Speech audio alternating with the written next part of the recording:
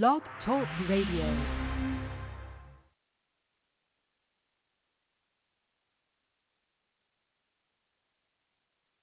During the pandemic, my lifestyle drastically changed. My income came to a screeching halt. You have to understand, I'm a hustler. I'm a legit entrepreneur. I sell things.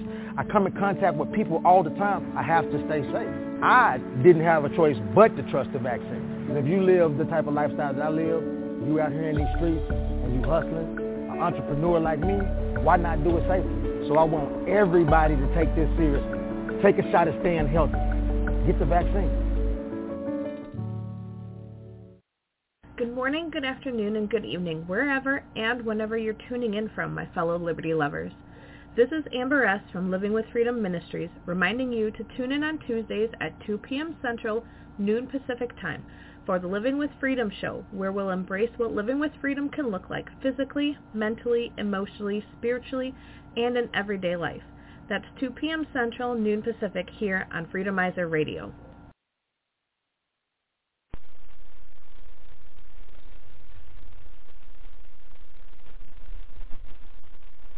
We talk a lot about the kingdom here, and we talk a lot about what most churches are afraid to talk about or don't even know to talk about, which is what the first century church was really doing. But just talking about it is not enough.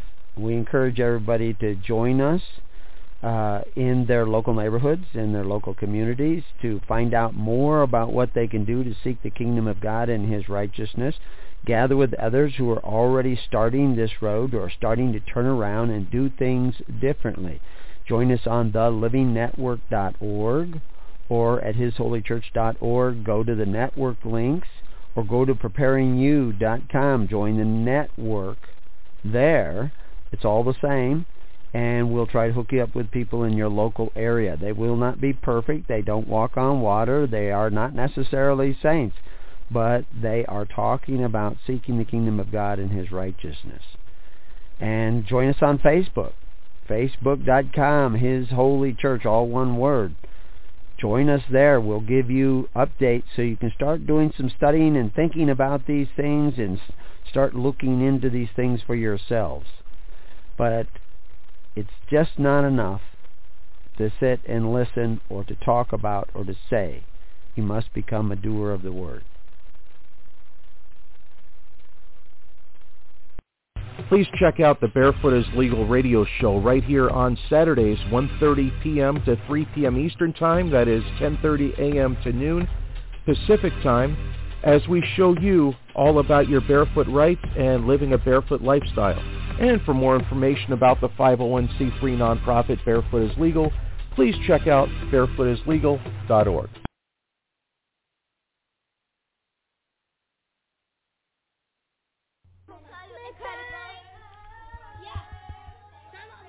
Okay, class,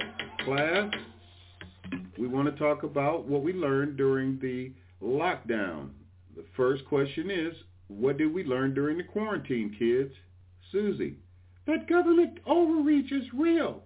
What about you, Johnny? We went from home of the brave to home of the government slave. And you, Michael? We need to refresh the tree of liberty. What about you, Diane? So many sheep are willing to give up their rights because of a little fear. Very good, class. Hello to all you filth bags and something duckers that are looking for employment. We are hiring 87,000 new IRS agents. Are you able to knock on doors and demand to see people's tax returns? We need people who are willing to handle firearms. You need to be the government's new army. Your job will consist of number not grades of people who work as waitresses and did not report all their cash tips. Or maybe they had a yard sale and did not report income. You might need to shoot someone dead who is refusing to cooperate. Or you may have to deal with some children's. That part is for me. You might need to enforce your will on people by any means necessary to force those 99% dolts and nincompoops to give over all their property to the 1%. If they say they voted for Trump, you kick them in the kumquats. Look, almost 75 million Americans voted for Trump.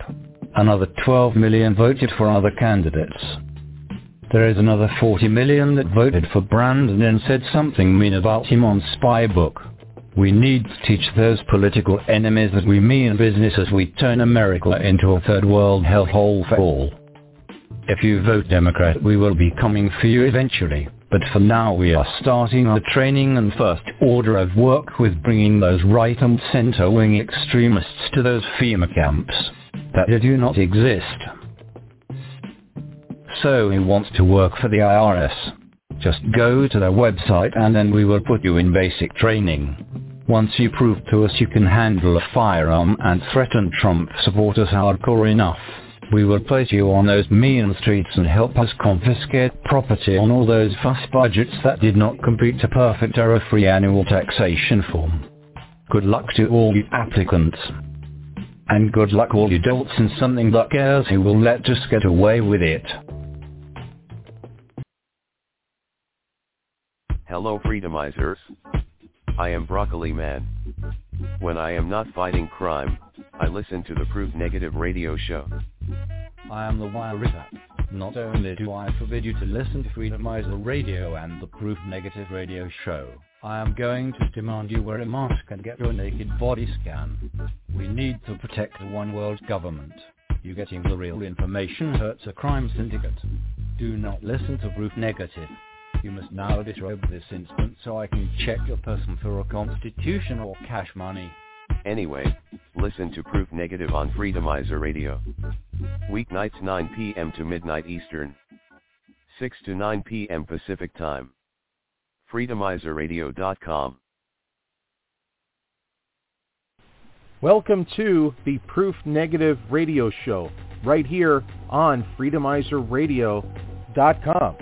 Now sit back and enjoy the show.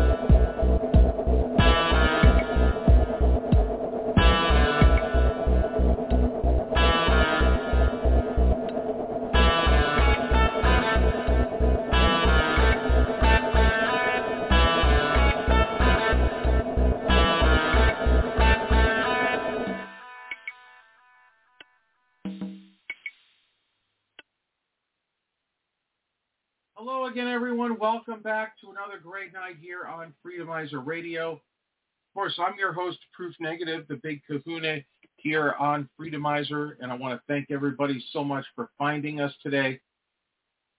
Today is Tuesday, so we'll have Adrian joining us here momentarily, and if you have anything you want to share on the show tonight, the number here is 319-527-6208, and just press lucky number 1, and I will make it a point to bring you into tonight's conversation. So with that, let's see what Adrian's up to.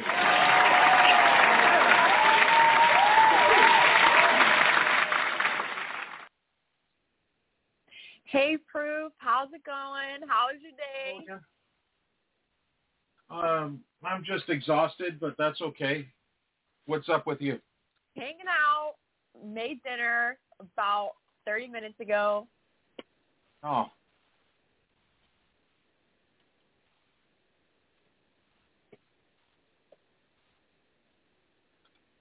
So are we supposed to have a guest tonight?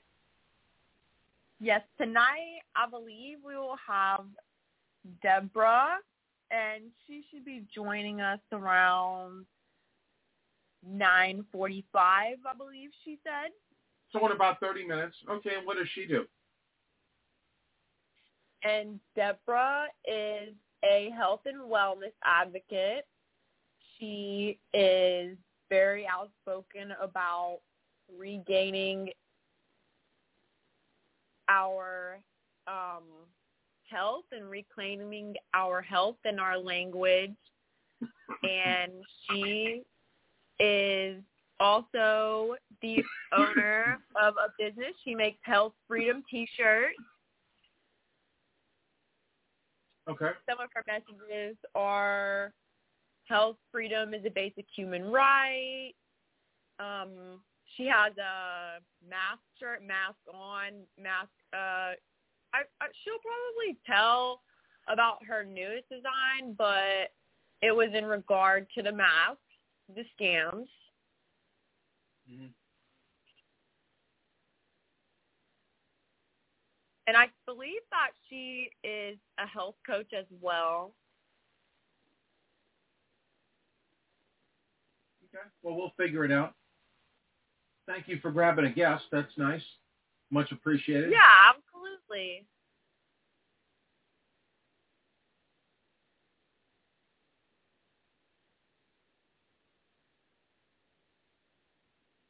All right. So do you have anything you were working on today as far as stories go? Anything you were reading? There's obviously a ton of stuff to go over. Not today. Oh, there's all kind of stuff to talk about today. We could the biggest thing in the news was that the Congress is finally starting to look at the impeachment of Brandon. Oh, yeah. Yes, I did see that a few hours ago. I haven't really looked at anything today. Been in the middle of a move recently, but the discussion about the Biden impeachment, is that what you're referring to? Yeah, it's about time. So that means that the committee that was brought forth to investigate the crimes, they finally get to do their jobs.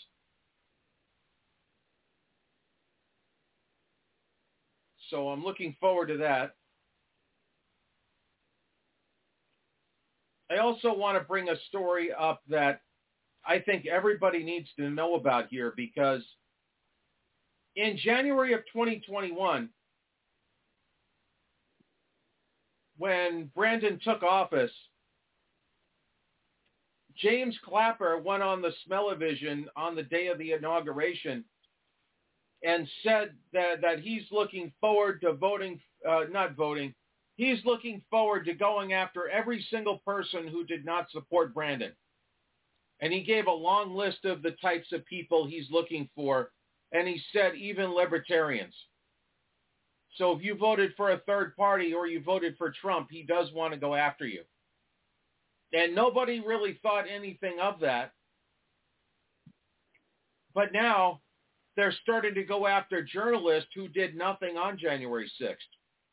So you have from InfoWars, you have Owen Schroyer, who was there to cover the event and did not go. Everybody says he did not go in the Capitol building, but because he reported on the event and stated that he feels that Brandon illegally won the election and supports Trump, that his freedom of speech needs to be punished. So he's spending 60 days in prison.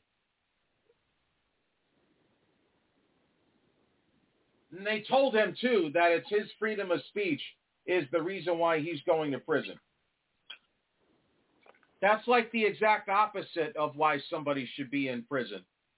It's not like not that there was anything wrong with going between the velvet ropes and taking pictures like you're a tourist, but he didn't even go in the building. He wasn't anywhere close. He was not hooked up with any of those other people. He simply reported on his radio show that he does not feel as though the election was handled fairly. And now he pays the price for that.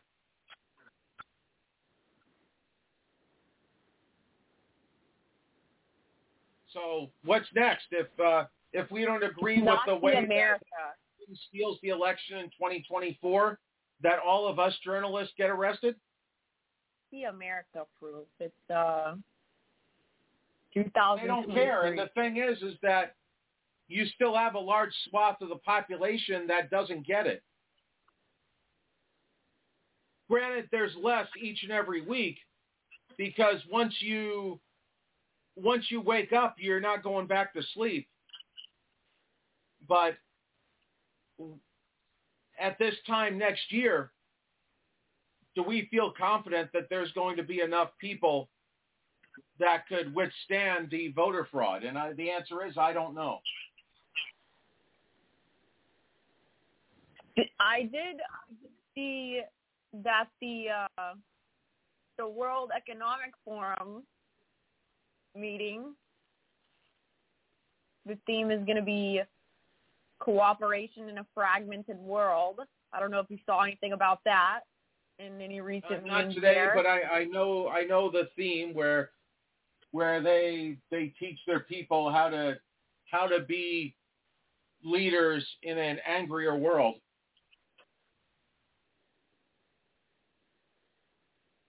They'll be discussing the Sustainable Development Goals.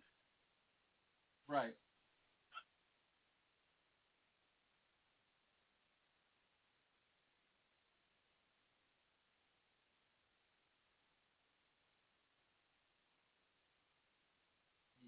So I'm not shutting up, though. Have you recently went through the 17 Sustainable Development Goals? No, not really.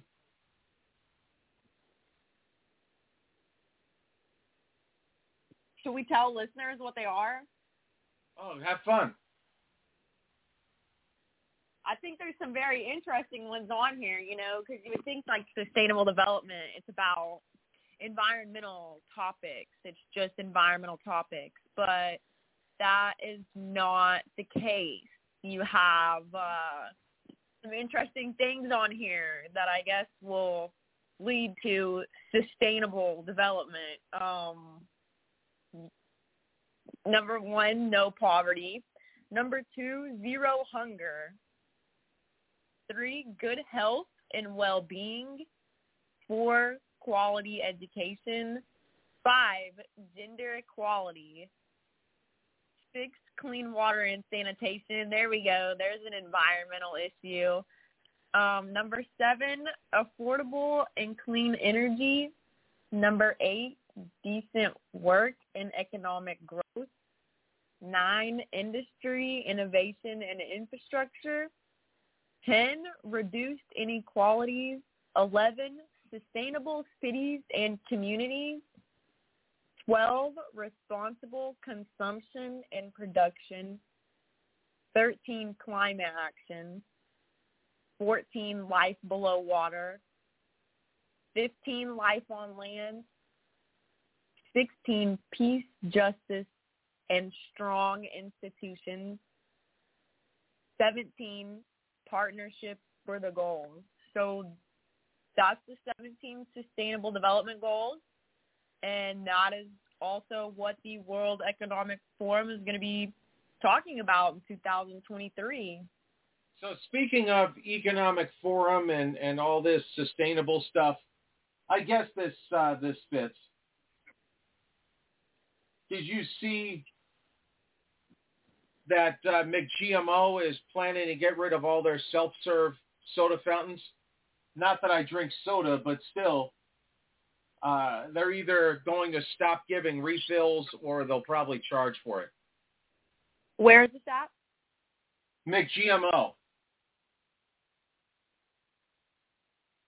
Oh, McDonald's. That's No, that's coming up here. About that, I cannot remember the last time that I ate McDonald's. So I had not heard about that. Is that a real thing? Are they doing that actually? Well, they're getting rid of the soda fountains. Not that I drink soda, but I'm just saying that it's going to get to a point where they're going to start charging for refills, or they're not going to let you have refills.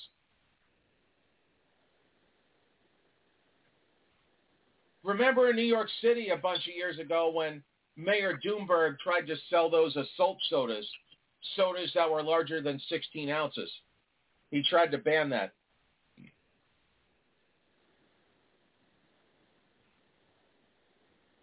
you remember that? No, I don't remember hearing anything about that. Yeah, a few years ago, the Mayor Doomberg, he was trying to really enact some crazy stuff. Like he tried to ban restaurants from using salt and having salt on tables. He banned any restaurant selling a soda larger than 16 ounces. That was going to be illegal, but at the last minute, he was told it was unconstitutional to do that. So you could buy 2 16-ounce sodas, but you would not be allowed to buy a 20-ounce soda. Oh, was that around 2015 or 16? Yes. Yes, I do recall that.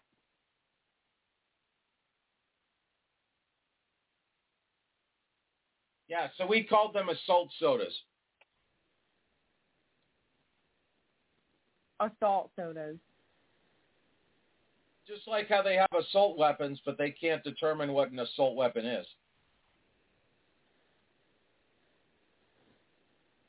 You know, somebody was telling me something that soda had in it, I think it was Coca-Cola or something, that it actually has an ingredient in it that, like, keeps you from getting sick when you drink the soft drink. And I can't remember what they said it was called. I don't know if you heard anything about that, but I don't know anything about that, but I know that tonic water has quercetin in it. That I know. It has what in it? You said it has what in it? Tonic water has quercetin, which helps fight COVID.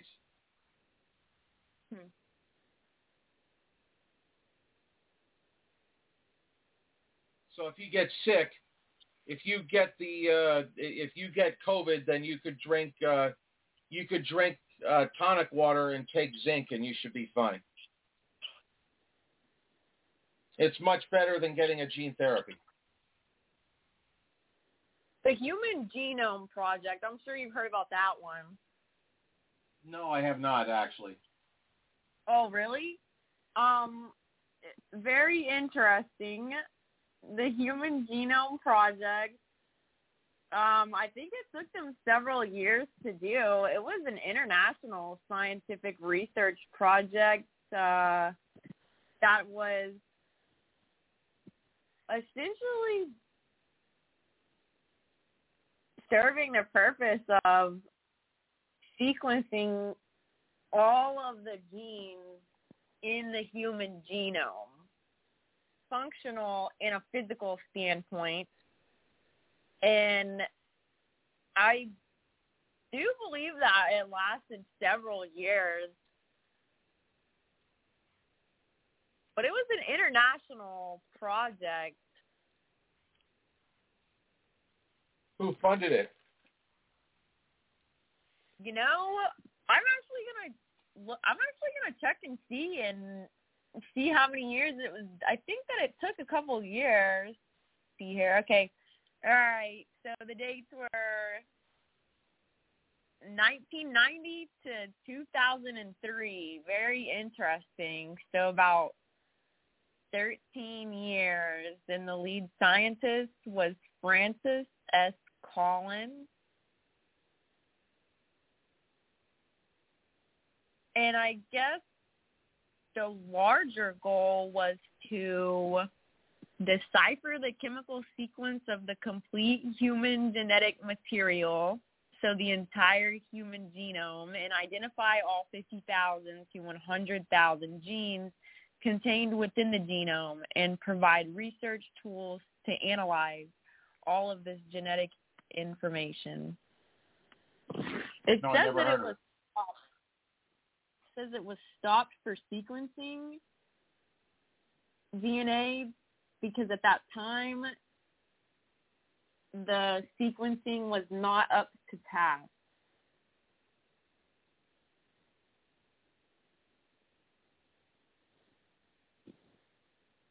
It looks like it was funded. Yeah, it looks like it was funded by the Department of Energy and the National Institutes of Health. And they created also in 1988 the Office for Human Genome Research, which was later renamed the National Center for Human Genome Research in 1990. And then in 1997, renamed the National Human Genome Research Institute.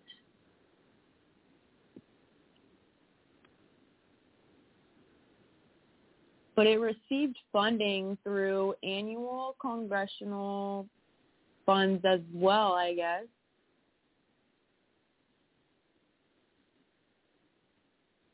It says that it was also funded. It was funded by the Department of Energy. This is actually on the departmentofergy.gov under genomics. They have, I guess, the Department of Energy has a genomics section. It says the initiative in funding it through the Department of Energy was to get a better understanding of the genetic effects of radiation exposure.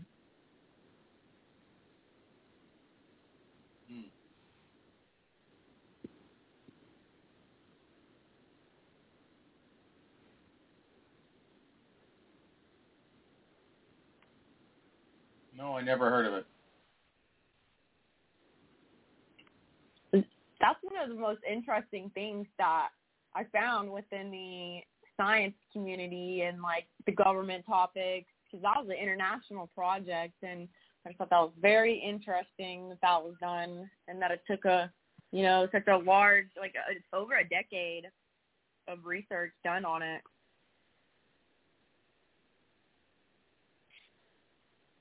Yeah, I wish I knew something about it, but I don't. Sorry, I'm a total buzzkill on that. It's all good. Do you know who funded the gene therapy?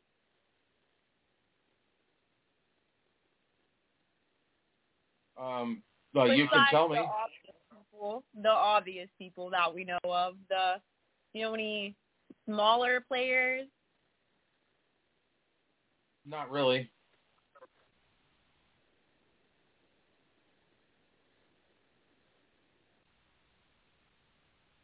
If you want to share, go ahead. Oh, I actually don't know, and I was wondering if you knew. Well, maybe you can ask your guest if you like. Deborah should be joining us soon. All right, so we have enough time before the guest. We can go ahead and get Broccoli Man out of the way. Yeah, let's go ahead and have at it.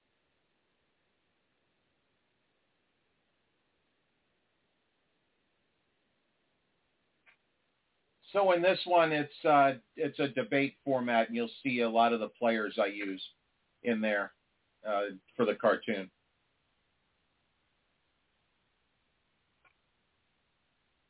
So when you're ready, we'll play it, and then by then, your guest will probably be ready to come on.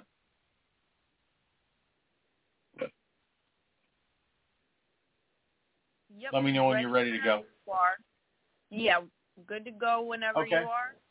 All right, sounds good. So we'll do it.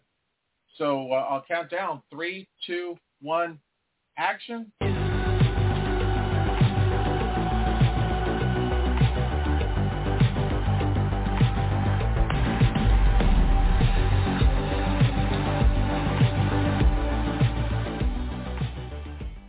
Hello again, everyone.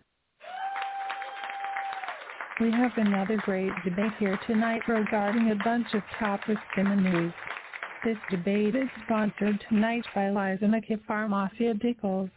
We have created a new COVID variant. So please rush out to your local China Mart and get your new gene therapy. Remember, if anyone dumbass asks you if they are safe and effective, you tell them it is the safest gene therapy ever. That is why the inserts are always blank. Tonight we will feature the completely wrong view that is taught by babies who are not liberal. I am not sure. We have the liberals who always consider the correct point of view. We're loving and liberal. Why am I the only black person on this something, Doug? And we are lucky today to have with us the CEO of Lysanica Pharmaceuticals. He is also selling the Lysanica suicide pods. Eventually all of the 99% us will die. So why not choose to die right now in one of the Lysanica suicide pods? Anyway, we have Mr. G-Libelist. Don't worry, I hate you all, and I will reduce the carbon by starting you removing your pathetic souls from this earth first. G-Libelist is generous enough to offer everyone a discount on your gene therapies if you order right now using promo code NOLiability. Don't forget to get your Lysanica Freedom microchip so you can have everything you do monitored and recorded at all times. It is the absolute best way to keep you safe. I love my Freedom microchip. Our first topic tonight, what do you about the fake news that we are bringing back all the COVID mandates? There is rumor that we are selling the false rumor that there are going to be new gene therapy requirements, wearing scans, and lockdowns again. Broccoli Man, you can go first since you are wrong. Well, actually. A yacht says what? No, being a yutz, I would not know. But all the globalists who need to be arrested for killing the 99% say huh.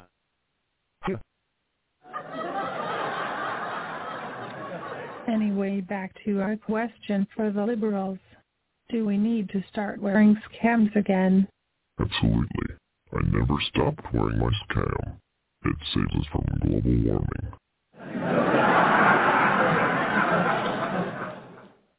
Wearing scams is the absolute best way to stop COVID. It also tells everyone that you are a Democrat. If you are not wearing a scam in public, it means that you are a dumb Republican. And racist. Don't forget racism against gay people and women. What about when you flip the box off scams over it says the following, this scam does not protect at all whatsoever from COVID. Plus all the other studies that even fake news has said that scams do not work. But you are very misinformed. It absolutely works. Scams work for mind control. The more we force people to wear scams, the more we can sell our gene therapies. We need to promote the fear. We need those 99% useless pieces of trash to cover their nasty faces and go get blood clots and myocarditis by getting these gene therapies and die. I hate you all and want you to die. Exactly, globalist. Excellent point. We all have to wear our scams and go get those gene therapies. Next question. Is it a good idea to ban all kitchen appliances and heating and cooling homes to stop global warming? Liberals, you go first. If you ban everyone from having kitchens, that does not affect me. I only eat plant-based and only eat raw food. I stopped taking showers because I do not want Earth's temperature to go up 1.3 degrees in 2,000 years. Huh?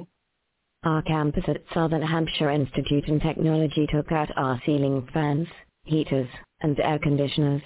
They took out our microwaves this semester. But if it means we have to give up our comforts to make sure Donald Trump is not president, then I support it. SHIT is one of the best liberal schools ever. I'm ready to eat Zilix and Dulce and nothing, just like Giolopolis says.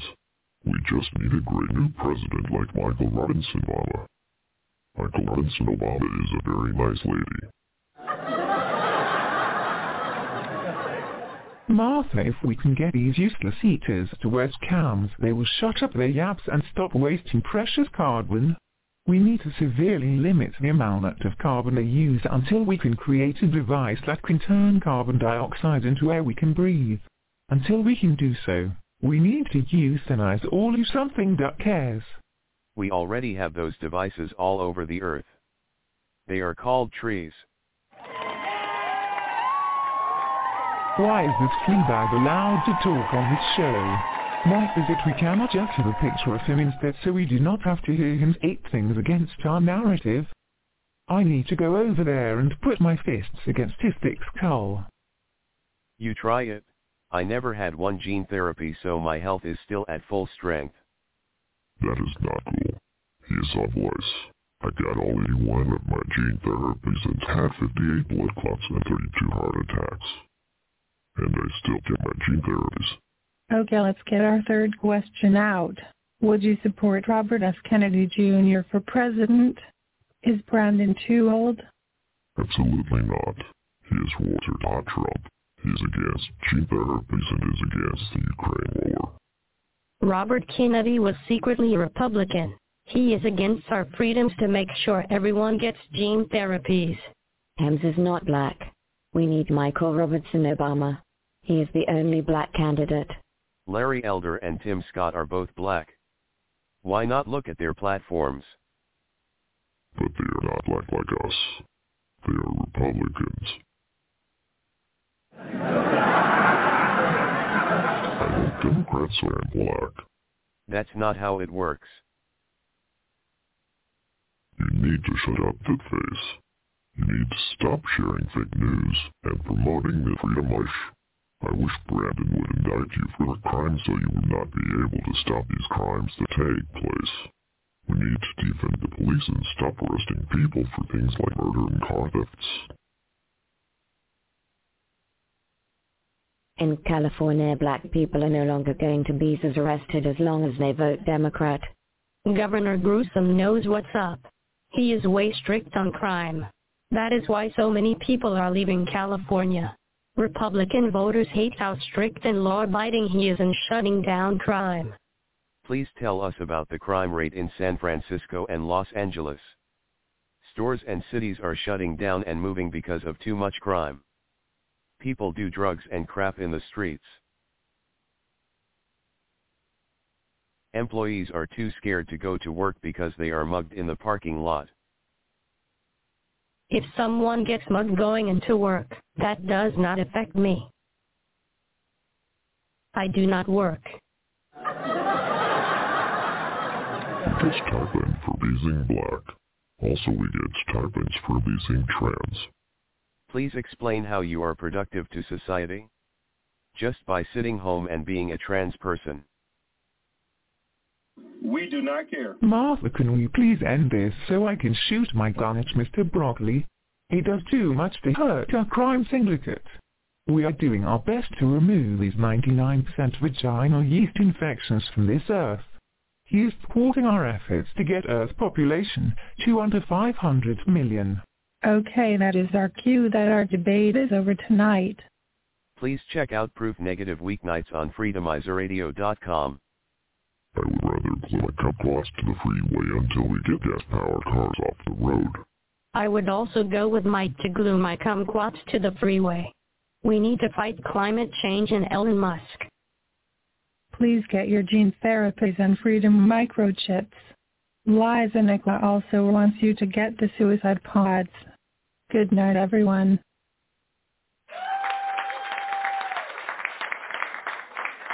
All right, so that was this week's episode.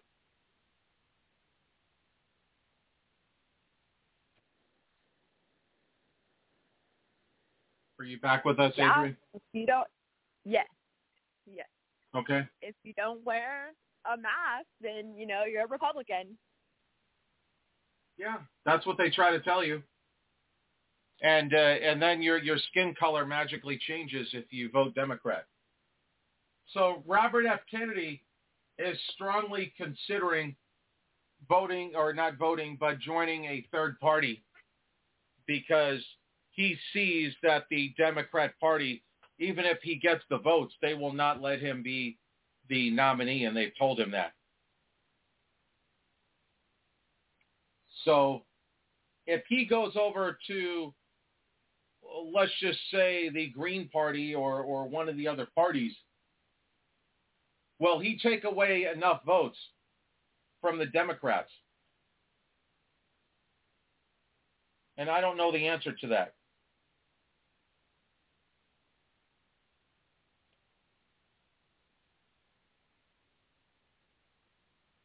Is there a buzz from what you hear with Robert F. Kennedy with the younger crowd?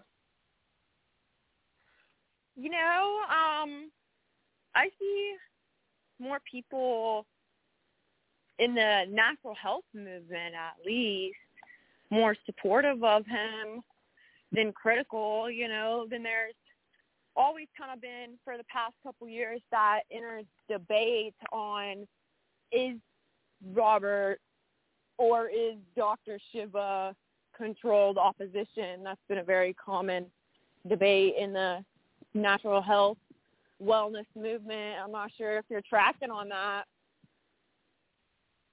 Yeah, I don't use those buzzwords. I've had people tell me that I'm COINTELPRO and I'm a Russian agent and I get paid by Russia, which if I did get paid by Russia, I wouldn't work a day job that sucks the life out of me. I don't get paid by anybody. Repeat that? Yeah, Proof. What is your day job? I answer phones for a bank. I work at home.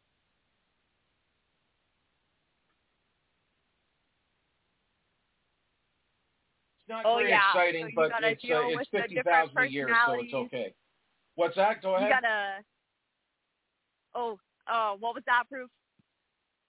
I said it's tedious and boring, but it's 50,000 a year, so it's fine.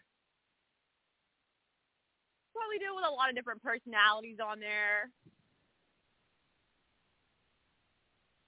Yeah.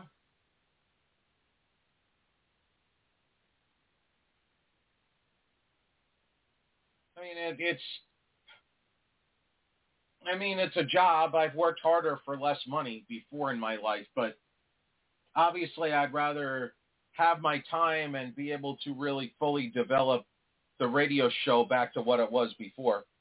But I don't have that luxury.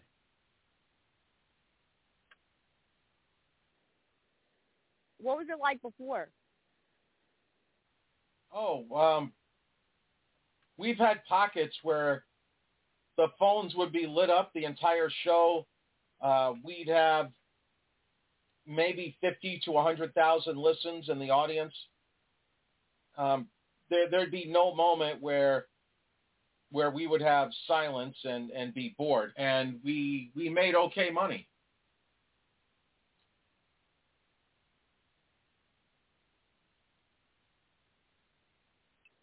Did that start to go? We haven't had those days in a few years, but they did happen. Was it like during the pandemic? Did it kind of get bigger during the pandemic? Oh, it was way before the pandemic, in the middle of last decade. I don't want to get into what happened too much right this second. I'm not really motivated to do that, but we've had some issues.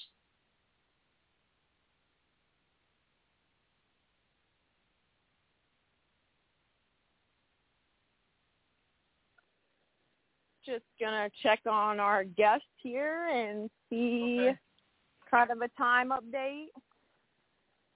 Yeah, if you needed to call out or text, I could just I could take a quick time out, I suppose, if I need to.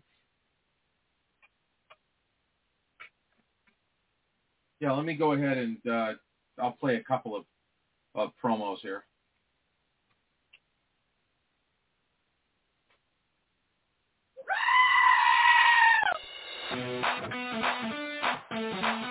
That's right. The Jokers and Jesters Comedy Tour is back on the road.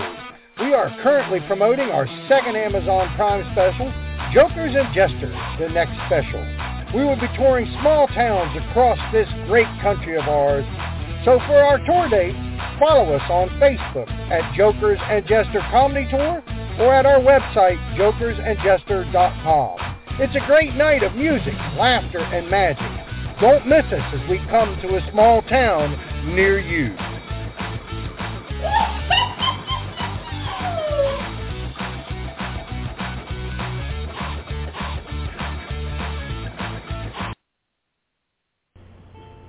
The following message is sponsored by Truth. Are you or someone you know suffering from sheepilism? Sheepilism is a debilitating disorder which affects a person's entire worldview and is characterized by ignorance, denial, abandonment of basic morals and values. An unwillingness to think critically about things read or heard by mainstream media is a strong sign that you have been affected. Fortunately, sheepilism is treatable in many cases. Treatment may include, but is not limited to, training to help the patient understand that truth is being intentionally withheld, help in understanding that assumptions and speculations do not qualify as evidence for truth. Living with sheepilism is frustrating. Thankfully, there's hope for those suffering this debilitating condition. If you or someone you know is dealing with sheepilism, please contact your local Truth Movement for treatment. They're standing by to help you now, and remember, you're not alone. Side effects of treatment may or may not include shortness of breath, migraines, anaphylactic shock, and in worst scenario, heart attack. See your support specialist for details. Hello everyone. I am Broccoli Man. At night I fight for organic GMO-free food. During the day I fight crime against child trafficking. Please watch my story on rumble.com. Just look up Broccoli Man and you can see my regular run-ins and follies with G Globalist, the Wiretap, the Millennials, and everyone else I run into. I fight communists and very pro-free speech. Just check me out. Broccoli Man. On rumble.com.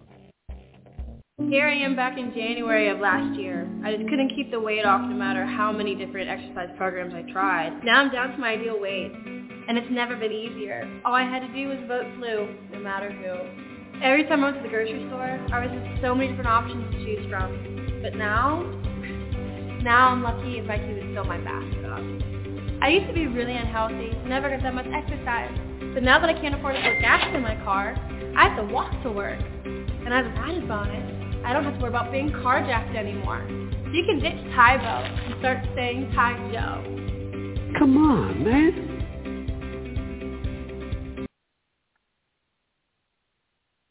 All right, so we made it back. So, Adrian, you're still here?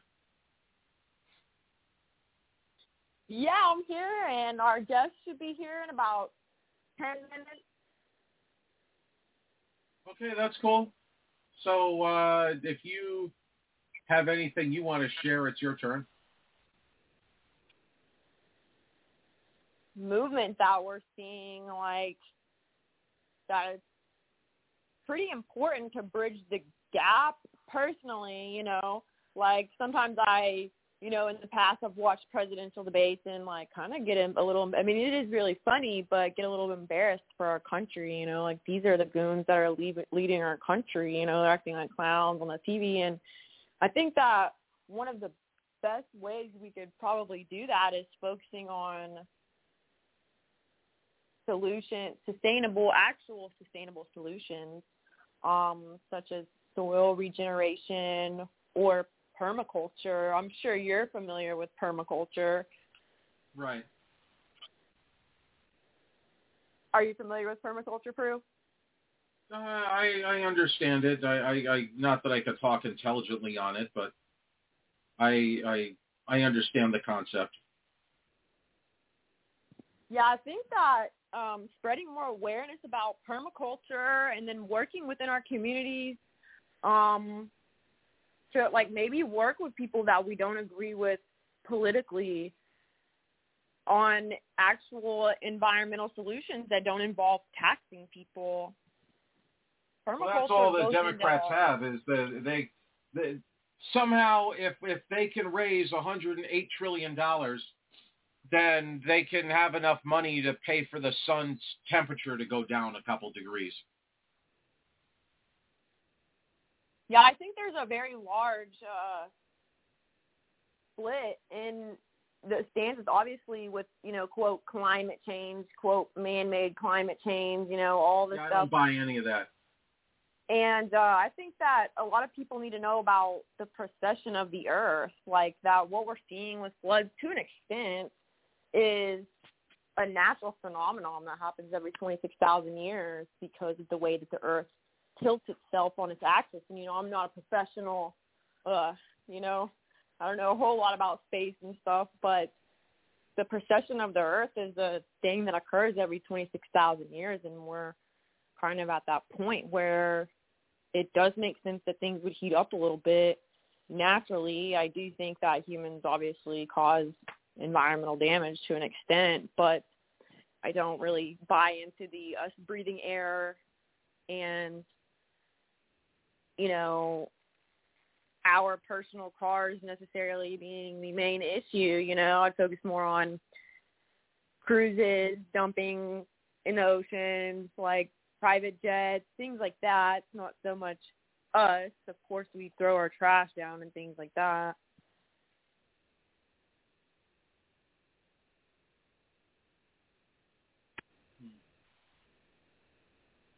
I did have something, if we have time, which I think we do.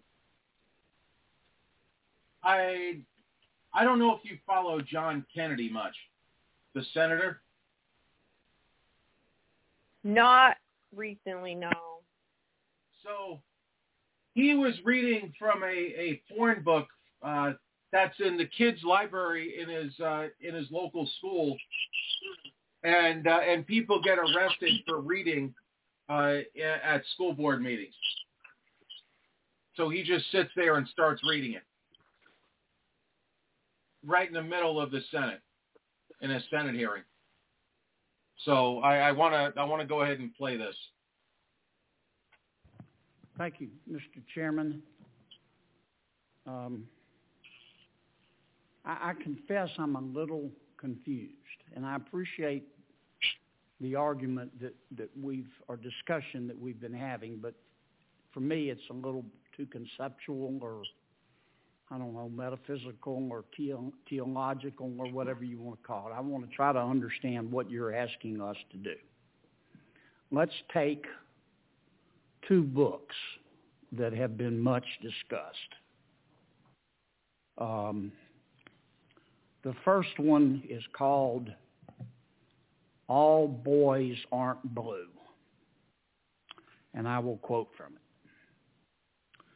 I put some lube on and got him on his knees, and I began to slide into him from behind. I pulled out of him and kissed him while he masturbated. He asked me to turn over while he slipped a condom on himself. This was my ass, and I was struggling to imagine someone inside me. He got on top and slowly inserted himself into me. It was the worst pain I think I have ever felt in my life. Eventually, I felt a mix of pleasure with the pain. Close quote. All Boys Aren't Blue. The second is another much discussed book.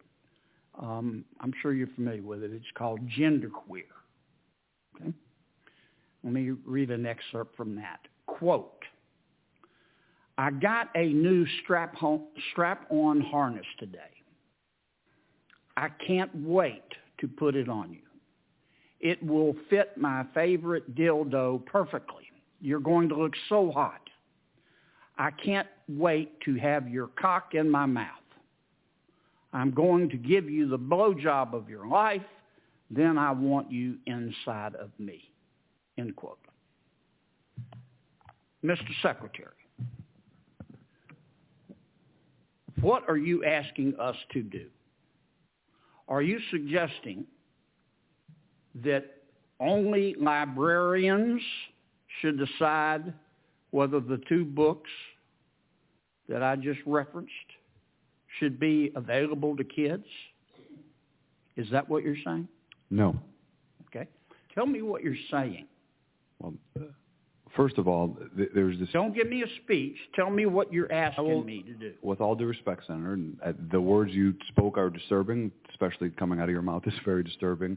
But what I would also tell you that we're not advocating for kids to read porn, to Senator Booker's point. What are you advocating for? We are advocating for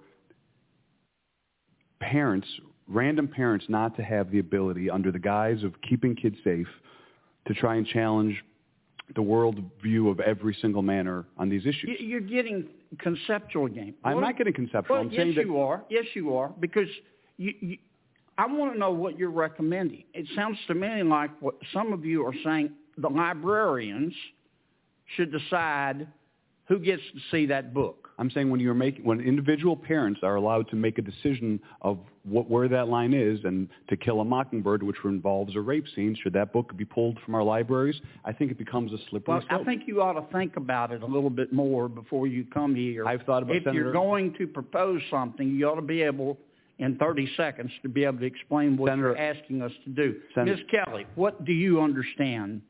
Well, let me skip you for a second. Mr.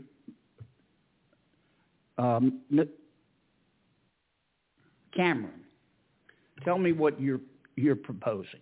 It's pronounced mix. Mix? Is that how would you like me to refer to you?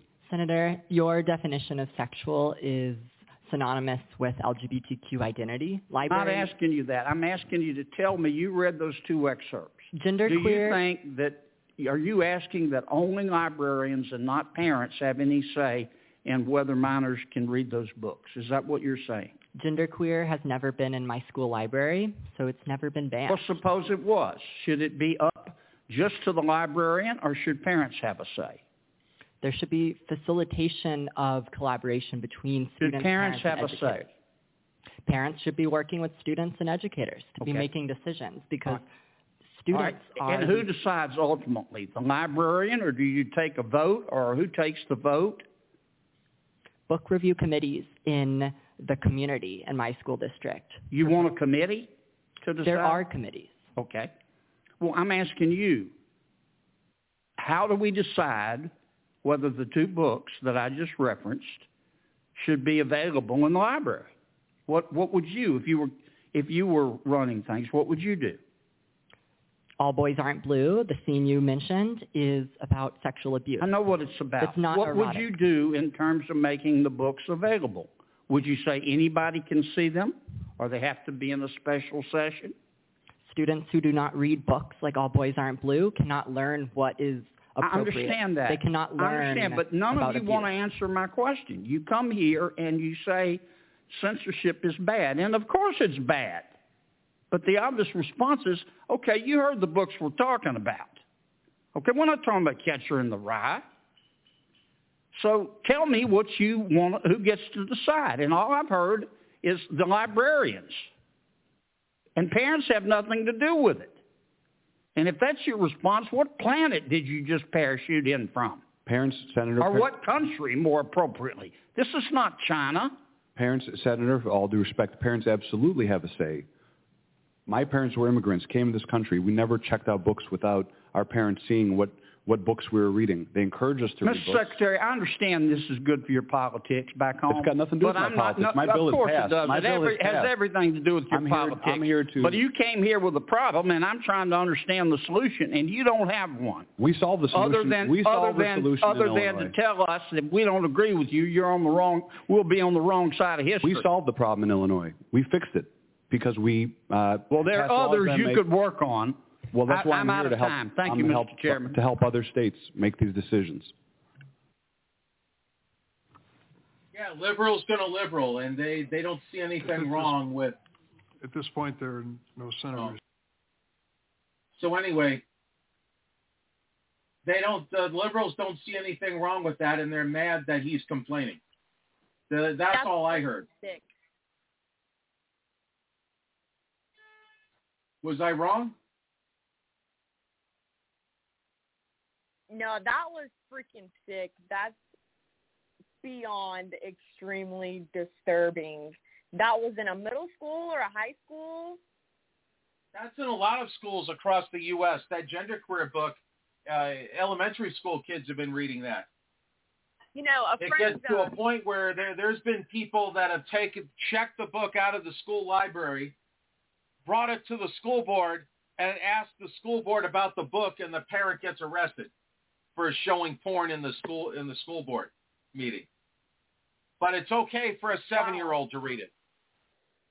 Wow, that's disgusting. You know, our guest will be dialing in just a moment. I do want to mention down at a high school, sophomores in Fort Lauderdale, a school down there, I can't recall the school's name, but it's confirmed, a friend's younger sibling, a sophomore, they were being forced to read books on gender fluidity, and they were being forced to say they, them in the classroom. When a student asked a question on the character in the book, they called the character a she, and the teacher went, and the student had to correct herself and say, oh, I mean they, them.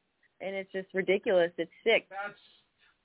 That's what we're fighting against. And you have people that are like, yeah, Republicans want to ban books without asking what books we don't want kids to see.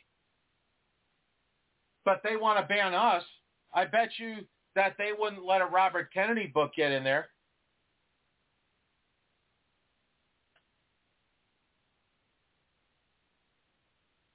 They wouldn't dare let a Republican go talk. Remember how many speeches they've banned Republicans and non-liberals from speaking because they're not a Democrat. But that's not taking away free speech. We have journalists getting arrested for free speech. Hey, Proof, I think our guest is here. Yeah. Hey, Deborah, are you on here with us? Well, hold on. Bring her in. Tell everybody about her first. Go ahead and give her a proper intro. Yes. So this is Deborah Williams, and She is a health coach, and she has a business called mindbodyblend.com. She educates people on health and wellness topics. And she makes T-shirts that are pro-liberty and health-focused. I actually bought 2 shirts from her with the same message because I loved it so much. And that message was, health freedom is a basic human right. I got it in a tank and in a crop top. Deborah, do you want to tell us about your business?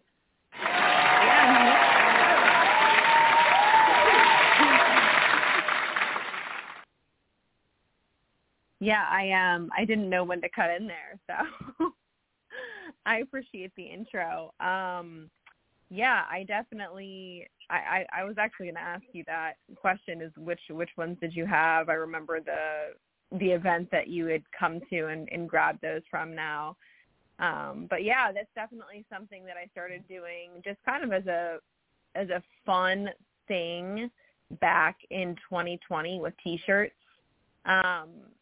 Which was really just kind of a tool to be used back whenever, we really had to rally and get together and come together to support each other in fighting for our freedom. And mainly it was, for me, in the area specifically of our children and going back to school and having to deal with all of the mandates and the fear conditioning that was, basically pushed upon the children. And there was absolutely no way that I was going to send my kids to school with that going on. So that's really where the conversation started. And, I remember the first T-shirt that I made, it was for our crew of parents.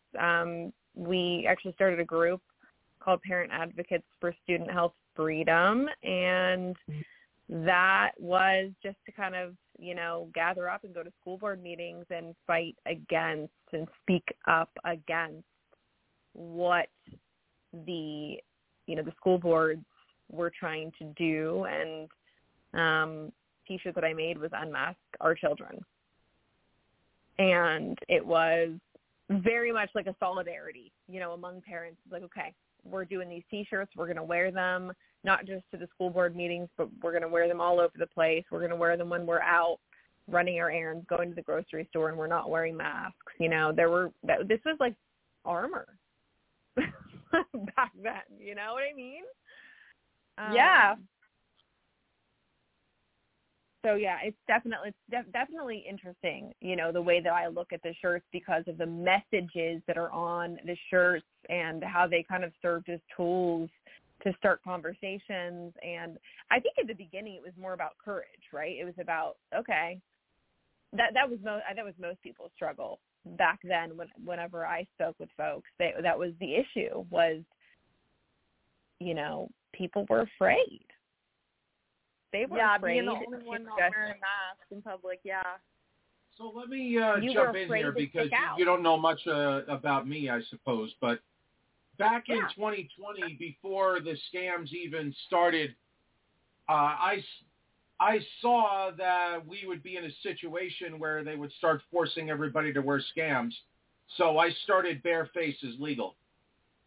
And we had 38,700 members at one point on Facebook, and then we got shut down for misinformation, and we ended up being on the front page of the USA Today because we had a large group that just got shut down. Bareface is Legal. I remember hearing about that. Yeah. That's awesome. We actually had, what's funny, we had one of the first meetings that we went to, one of the first school board meetings we went to, we would stand out with our signs, and one of the women had a sign that said Bareface is Legal. I actually have a picture. Really? I want to see that. I'll send it to you if you give me your info, yeah. Are you on Spybook? Because Adrian can hook us up. I am not. Yes. I am not. Oh, okay. He means Facebook. Oh, yes. I thought you actually meant there's another platform because I'm like, okay, no. I don't know. There's too many platforms. Yes. Well, I started Bareface is Legal not just because I saw that they would be forcing scams, but I run a legit 501c3 nonprofit named Barefoot is Legal. So it's the same concept, just a different part of the body. Yeah. And so I thought it would be an easy transition. That's amazing. I love that. I want to hear more about that. Well, we're here for you, so maybe later on we'll get back into that. Yeah, at some point. Definitely at some point. Yeah. Deborah, talk to us about your wellness coaching, your health and wellness education that you do. Yeah, so that's actually, my perspective comes from my history in the field of health and wellness. And so whenever everything went down in 2020, I had a very, strong intuition based on the fact that the, so-called health regulations that were coming out didn't actually line up with health and what real health was and where it came from, in a holistic, primal sense. You can look at what they're doing now to health and really see that it's become just completely industrialized, right?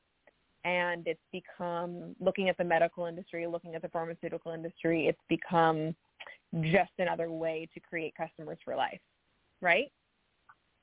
So, my history goes back probably about, I would say, 13 years or 14 years now, actually, that I've been in health and wellness. Specifically, I started out working at a hospital in Pittsburgh, Pennsylvania, which is where I'm from originally before we moved down to Florida about 7 years ago, going on 8. And I worked inside of Children's Hospital of Pittsburgh for about 6 years in the employee health and wellness sector there. So my job was basically to educate doctors, nurses, employee staff, administrative staff, basically in how to take better care of themselves, right? So this is the most, it's definitely one of those things where this is not perspective that everyone has, because we in this country, in this society, we are raised up to kind of look at the doctor as the authority and as the person who knows what is best for you when it comes to your health. But that's actually kind of been, that's industry. That's been something that has actually been hijacked from us. And I'm going to kind of probably go down a rabbit hole here, but, that health is ours. That's our responsibility. That's our own responsibility. Yes. That's something that's been taken from us by industry. And it's been put into the hands of doctors. But what I was able to see through my perspective was that most of these doctors and nurses actually know how to take care of themselves. So when it comes to caring for other people, the only training provided to them in this medical education or indoctrination, as I like to call it, is this is a very invasive and pharmaceutical approach, and you're not actually teaching people to take care of themselves. This is being taken away from them, and we're telling people, you don't know what's best for you. You don't know how to take care of yourself, and so you need to trust the doctors. You need to trust the quote-unquote science with the dollar sign, So this is really this is my foundation and where I teach from, is that perspective and kind of giving people back their power and reminding them of their power and their responsibility and taking ownership for their own health, which that in itself is extremely dangerous and a threat to the system, the so-called healthcare system, which is really a sick care system as we know it, you know? Would you guys agree with? Yeah. Yeah, we've got to reclaim our language back. It's very important. Yeah, I don't want to talk too much. You know, I'm definitely here to share, but I don't want to, you know, go off on any tangents. If you guys have any more questions or anything specific you want to hear about, feel free to talk about whatever you want to talk about. We are here for Deborah Williams right now. You're our guest, so anything you want to share, feel free. All right. Well, I guess I'll kind of keep going from that point. You know, I would say just kind of fast forwarding to 2020, you know, Proof, as you said, you kind of knew what was going on. I also knew right away what was going on when they tried to do the, you know, 2 weeks to slow the spread.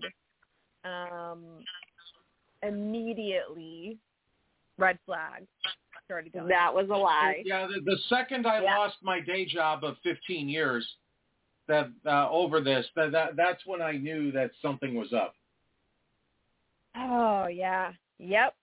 So what, I'm curious if you can briefly tell me, what was your day job at that point of 15 years? Oh, I worked for a timescare company. So I worked behind the scenes. I didn't talk to anybody, but I was there 15 years, and they decided that I worked in my department. They really couldn't need me anymore because all the work was if everybody worked from home, my position was not a work-at-home position, so they just eliminated my job. Yeah, that's definitely alarming. Yeah. So, yeah, I mean, for me, in 2020, I was working for a supplement company.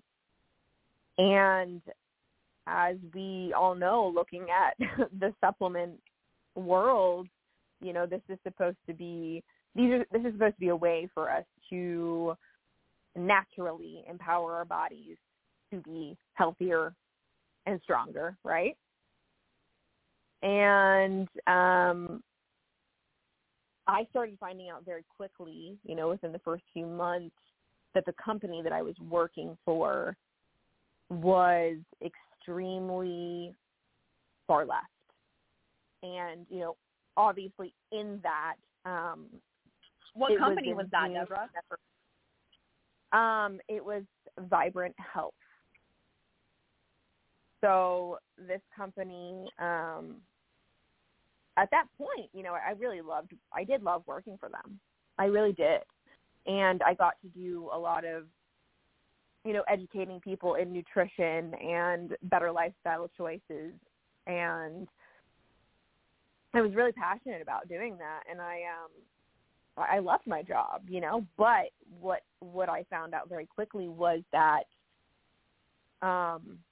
you know, the politics were being put above the actual. Came out really, really blatantly whenever in June all the George Floyd stuff started going on, and then the black squares started going up on social media, and they had put one up on their social media, and I was like, oh gosh, okay, I'm starting to see kind of like where they're coming from here. And the company is located up in like Academia Central, like, you know, the New England area. And so I kind of started to put the pieces together, and then basically at that point I had started to just speak up more vocally on social media about, you know, everything that just, all the red flags that I was noticing, and obviously whenever the mask mandate started to be discussed and really, you know, circulated about schools, that this was going to be happening in schools.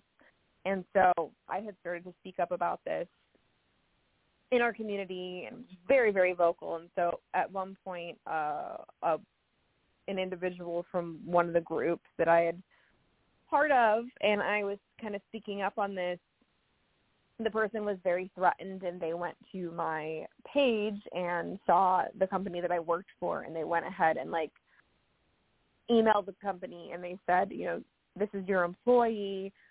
They are, you know, speaking recklessly and dangerously, and, you know, because I was simply speaking about the inefficacy of masks and, you know, just speaking on basic natural health. And at that time, you know, we know how impactful, you know, the fear was on people and how it just really caused them to go into these states of just cognitive dissonance and kind of, you know, I guess it was just kind of craziness, you know what I mean? I think a lot of people really, like, quite literally lost their minds, you know what I mean? Because they just kind of lost basic logic and basic critical thinking skills. And so, what? Oh, I said, yeah, it's incredible. It was incredible. Oh, yeah, absolutely. And I know you both, you know, everyone listening can probably, you know, think of several instances where you've had conversations with people and you're like, what's happened to your brain? You know? So, the funny thing is that I actually had, I mean, all these things over this process, like I've actually kind of like made T-shirts with like sayings and, you know, things, I guess seeds to plant, right? And I made one not too long ago about critical thinking, and it says, you know, critical thinking, oh gosh, what is it? It's not right in front of me right here. I'll have to look it up. Critical thinking. It has a bear on it. It's super cute. Something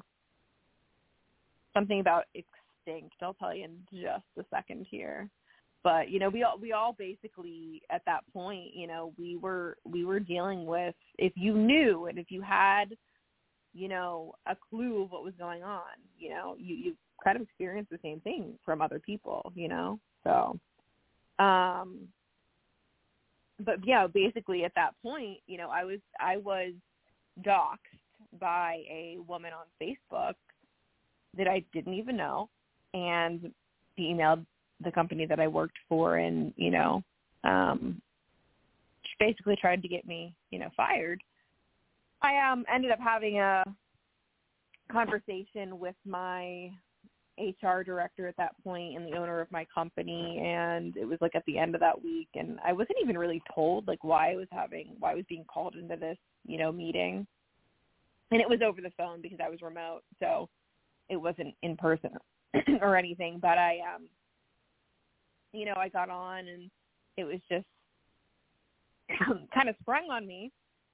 And then like they showed me these emails and whatnot, and you know, it was like almost like that feeling of like getting called into the principal's office as a kid, you know, like, oh, you're in trouble, you know, like, I'm like, oh my gosh, like what is going on here? And so at that point, and a lot of people went through this, a ton of people over the, you know, the past few years, not only being faced with all of the mask stuff, but with the vaccine stuff. I knew at that point that the mask stuff was leading up to the vaccine stuff. It was just priming people.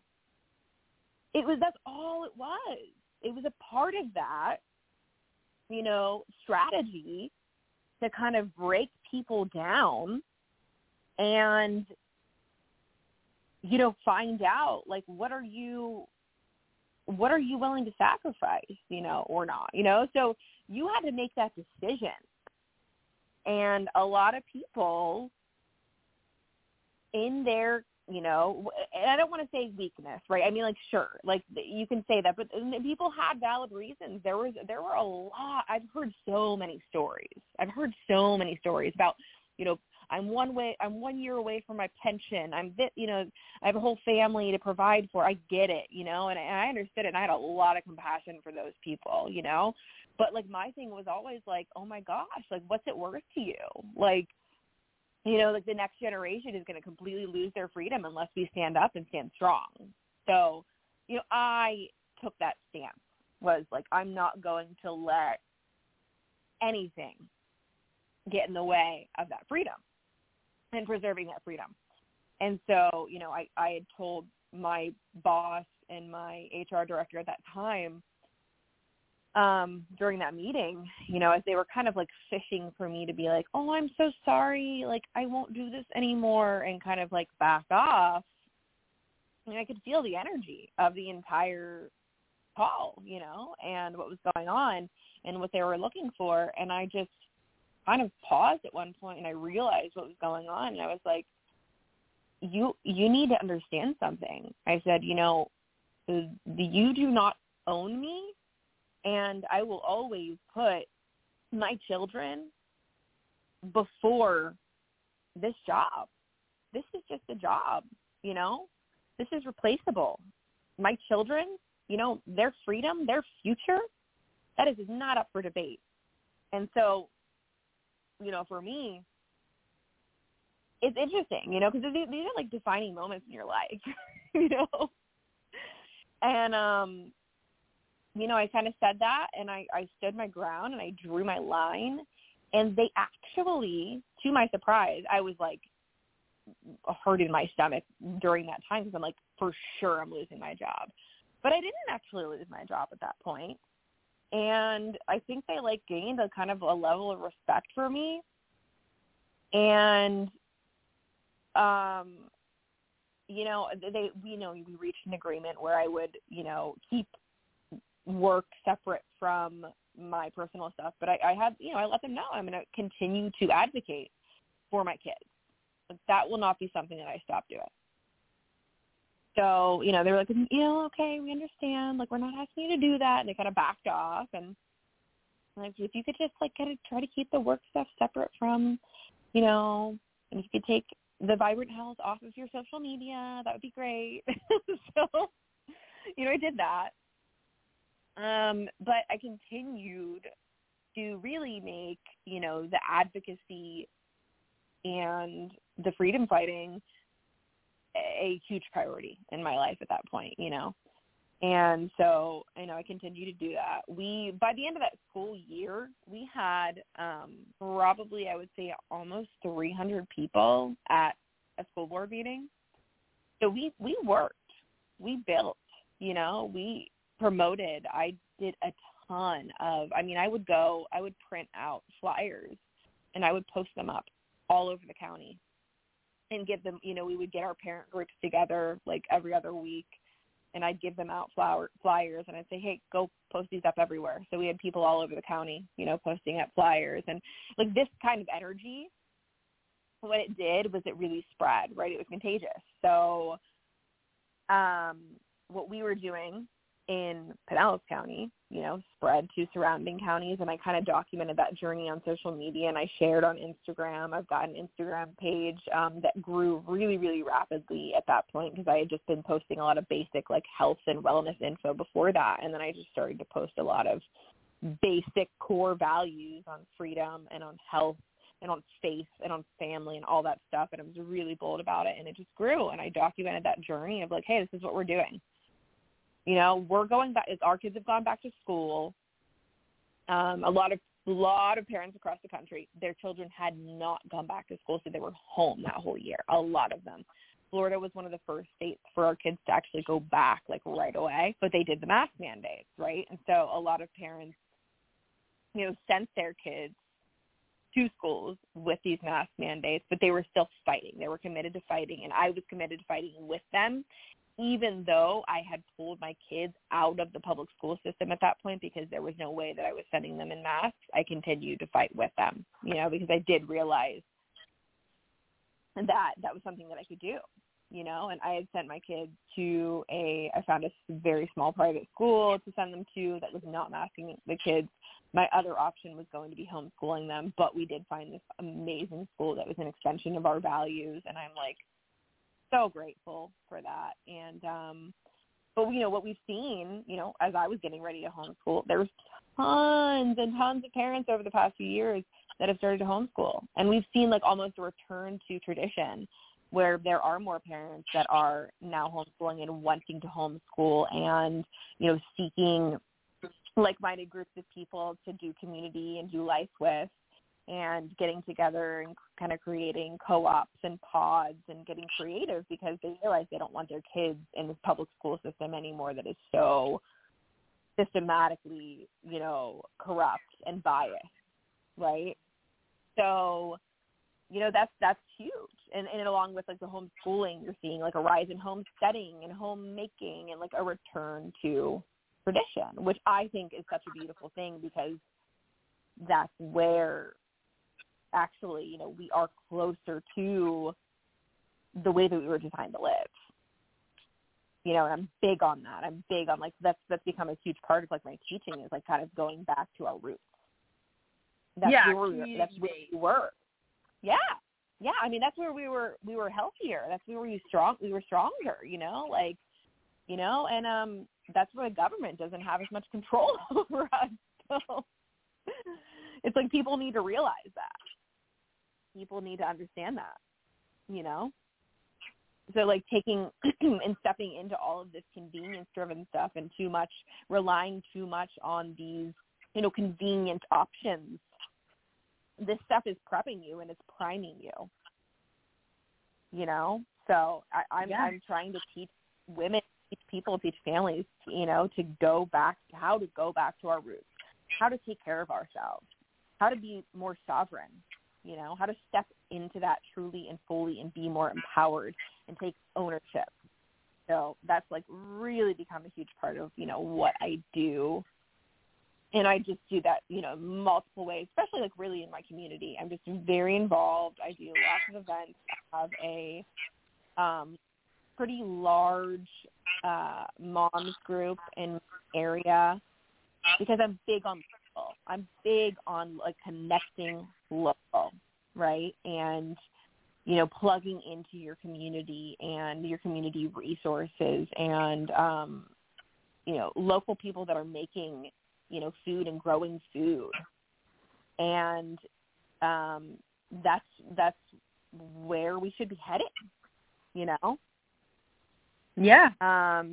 So yeah, I mean, that's kind of what I do now, and in addition to that, I have a lot of fun making all of these awesome t-shirts with awesome, messages on them, which just really inspire people to critically think a little bit more deeply, to do, a little bit more, asking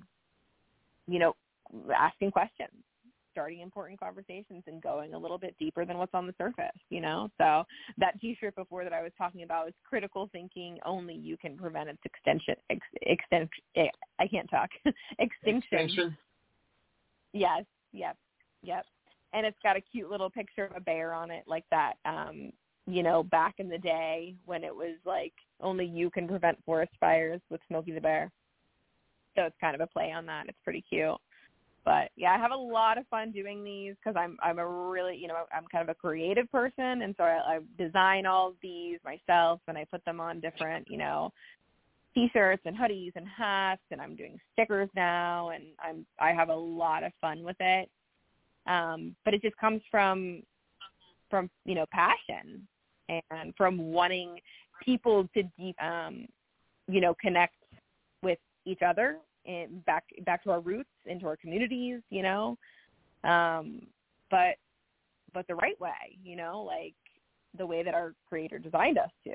So that's kind of, what I'm passionate about. I've got like fear is a liar is one of the messages, be strong and courageous. I actually came out with back in the, the earlier days of this, 2020 to 2021, there was, immune system on, masks off. And I came up with one that's farms over pharma. Super Spreader was one of my favorites. Yeah, that's one of my. But Super Spreader was one of my favorites because I remember, you guys remember, we were all called super spreaders back in 2020, right? They came out with that term. So the media, has all these terms that they're fed, and they're supposed to, spread this fear, right? And so you come up with the term super spreader. And that just gives people this idea that there are people, all over the place that are just going to make them sick, right? Which, funny, I mean, this is another whole other rabbit hole. I don't even necessarily believe in contagion. I think that contagion is kind of a myth in a lot of ways, and I'm more of a terrain theory kind of girl. So if you do your research on this, you've got germ theory and you've got terrain theory and you've got, Pasteur and you've got Béchamp. So you've got two different sides there on the scientists that back up this research. There's two completely different theories. So if you haven't looked into this, this is something that you need to do your research on. There's a great book. It's called Contagion Myth by Dr. Thomas Cowan, and he explains the incredible history and science behind why we were conditioned to believe in contagion and how we were conditioned to believe in contagion and how it feeds off of this fear of each other.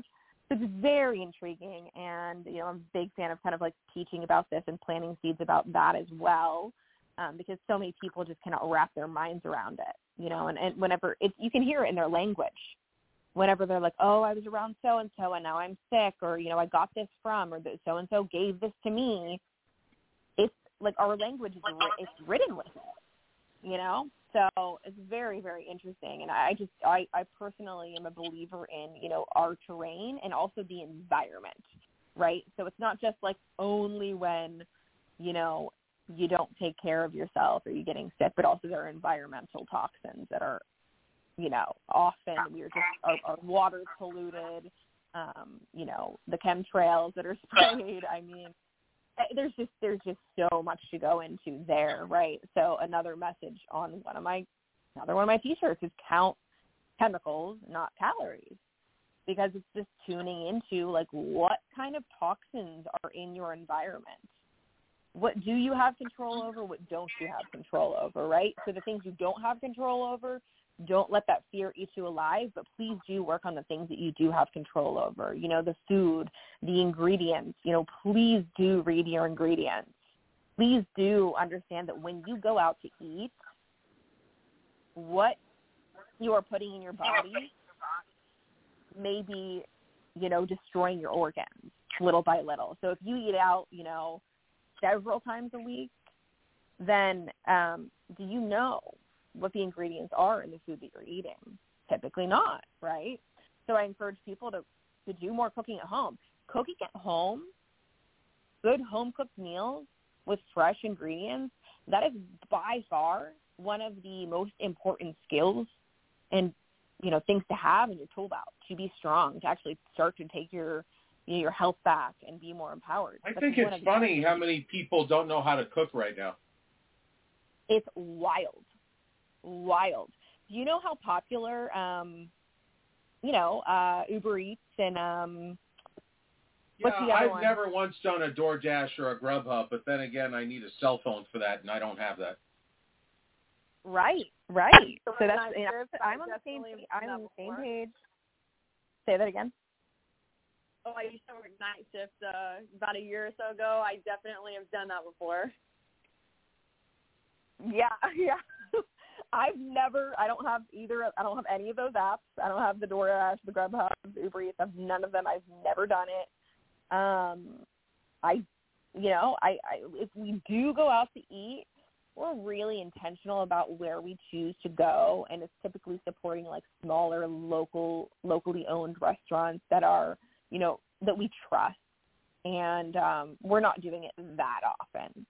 But this is one. I talk about this often with people. If you have like a mystery inflammation in your body, or you've got really poor gut health, really poor immune health, you've got different symptoms that are constantly popping up, you really need to take a look at. And even if you don't think, you're like, oh, I think I eat pretty healthy. Like, take a look at how much you're eating out.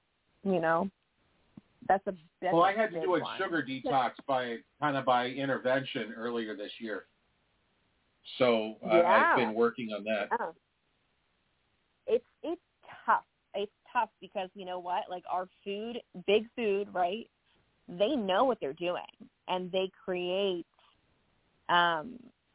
these additives that they put into our food that make us extremely addicted. Mm-hmm. and we just want to keep going back for more, and then we end up with really, really, poor gut health, candida, parasites, all kinds of stuff going on inside of our bodies that we often just, kind of live with, but we're not thriving. We're just kind of like living with it. It's the norm now, because who do you really know around you that's really healthy and really thriving? It's like rare these days. It's pretty rare, I feel like, at least.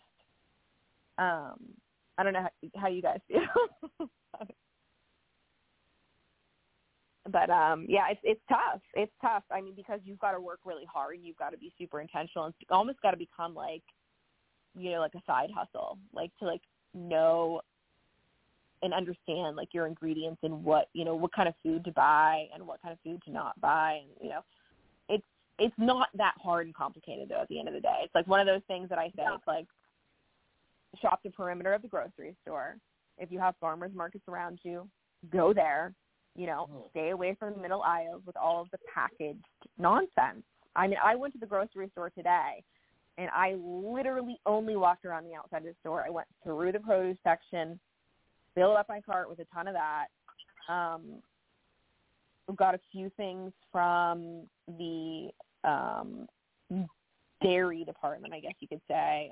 But our family does not eat mainstream dairy, because mainstream dairy is completely loaded with antibiotics and hormones, and it's just completely destroyed. Like anything that would be good for your gut is completely destroyed from that dairy that is in any grocery store for the most part. Yeah, other than grass-fed butter, I don't do dairy myself. Exactly. I mean, a lot of people, I don't know if you've gotten on board the raw milk train, but a lot of people are doing raw milk. If I go to Utah, I can get that, but in Las Vegas, we don't really. I wouldn't say it's banned to have it, but you can't buy it anywhere. So we have to drive 2 hours to go to Utah. Yeah. Here in my area, I'm in Pinellas County, Florida. It's right outside of Tampa. We have a few little spots that are kind of like our little gems where they've got the raw milk, but of course you've got to play the game, and it's like not for human consumption, right, on the label, but everyone knows where to go now, and they're buying it and they're consuming it, and they are in really good health, so you got to ask those questions. So just one of those things. But yeah, I mean, we do I do a lot of coconut milk stuff, and we stick to really good quality meat. My husband and my son, they love to go fishing, so they'll fish and bring home fresh fish a lot, and it's just is really important to understand that your kitchen, your home, that's a lot of where your healthcare is starting. And not even just the kitchen, but look at the home care products you're using. Look at your laundry detergent, your your soaps, your cleaning products, things, and they're creating their own toxic environments in their homes, and that's where they're living.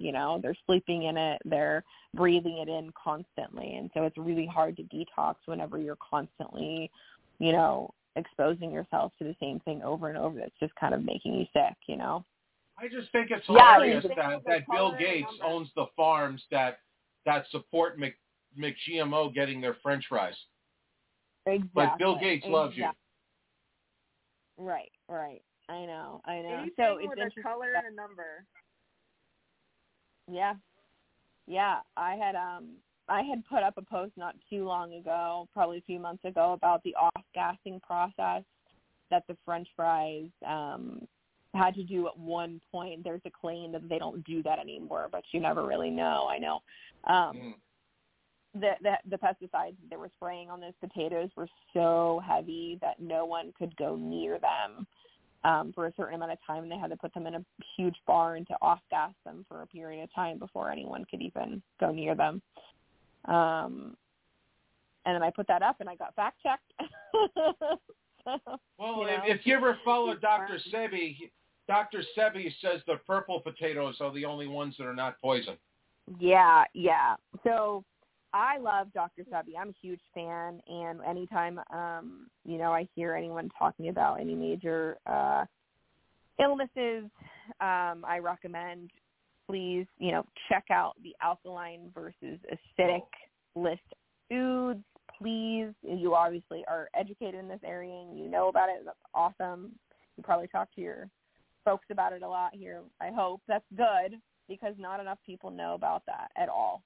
That is like completely hidden information from Dr. Sebi. So, anytime you hear about it. I never even got into sweet potatoes, really. I know everybody loves those things except me.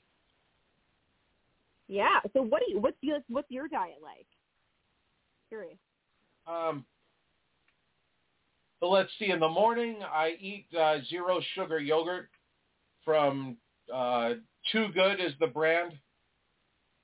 So I eat, and that's supposed to be for gut health. So I'll eat that with a piece of fruit, whether it's some berries or whether it's a guava or even a pear. I'll take something that's high in fiber, and then I'll have a fiber bar. And I only do the non-GMO stuff. And then at lunch, I might have like a turkey avocado wrap with, there's these fiber-filled non-GMO tortillas I use as wraps. And then at dinner, I could go all over the map. I'm not saying I'm perfectly non-GMO at dinner 7 nights a week, but some days I eat garbage, but it's not. We don't allow high fructose corn syrup or MSG or aspartame or Splenda in the house. So as long as it doesn't fit under those categories and it doesn't have the term bioengineered, I'm willing to look at it. Those are like the basic rules to live by. That's really good. I mean, that sounds awesome.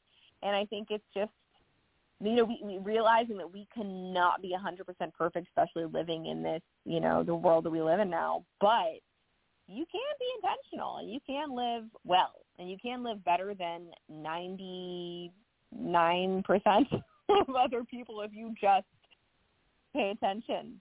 If you pay attention to your body, when you put things in that are good and know when you put things in that are not good, your body's going to reject it. It's going to tell you. But are you going to listen or not? And I think most people just don't listen. They either don't understand, or they just don't care. And I don't know. I almost wish I knew the percentages were. I want to go out and do one of those polls with people so do you just not care or do you not know? Because I think so for the most part, I gave up pasta, rice, and bread. Although I do eat cauliflower rice, and if there's wild rice, I could be talked into that. But I don't eat any other rice, and the only breads I eat would be pumpernickel or sourdough. Yep. We're exclusively pretty much sourdough people now, and we get that from our local place that also has the raw milk and all the pumpernickel's my favorite though. I don't know if you've ever eaten that. I have, and I love pumpernickel, but I don't have a good local source for that right now. I guess I could really make my own, and that's kind of little by little I'm teaching myself, as I'm encouraging other people to go back to our roots, right? It's okay, so, why not make the bread? How far are you from Tampa or Spring Hill? About 40. So we're about 40 minutes from Tampa. Spring Hill's, I think, about 30 to 40 minutes the opposite direction, north of us. All right. So there's a place that I recommend. They got a couple locations out there. They do have a New York-style bakery, and I have gotten pumpernickel there before. Have you heard of the Lucky Dill Deli? I have, yeah. Yeah, that's my favorite spot in Tampa. I had no idea that they had pumpernickel there. Oh yeah. Oh, that's awesome. That's good to know. See, and I've been here for almost 8 years. Unless they're out for that day, I can't guarantee they'll have it that specific day, but they had it when I was there. Yeah. That's awesome. That's good to know. I'll have to check that out. Definitely. Yeah, but don't let somebody 3,000 miles away from you tell you where to shop. No, I'm just going to check it out. I'm going to see because I know that place. I've heard of it. So I just, you know, you kind of get, like, used to your little, like, routine of your super local stuff. And, you know, yeah. Sometimes you just aren't aware, you know. So I love the awareness of, like, new options and new things. So that's great. But, yeah, guys, I really appreciate you having me on tonight. So. Oh, well, I'm glad to have had you. We've had you for like an hour now, so I don't know how long you were supposed to stay here. I didn't know you existed until the show. Yeah, well, I've you know, kind of known Adrian for, I don't know, I guess what, 2 years now, maybe. Yeah, I think about 2 or 3. I think it was about 2020. Maybe early 2019, but I think more 2020, early 2020 when we got connected on Facebook. Yeah, yeah. Just, you know, through basically like the freedom community, and, you know, I have a lot of respect for what she does, and you know, I really, I love, you know, connecting with other people on these topics and having these conversations. You know, there's always something to learn.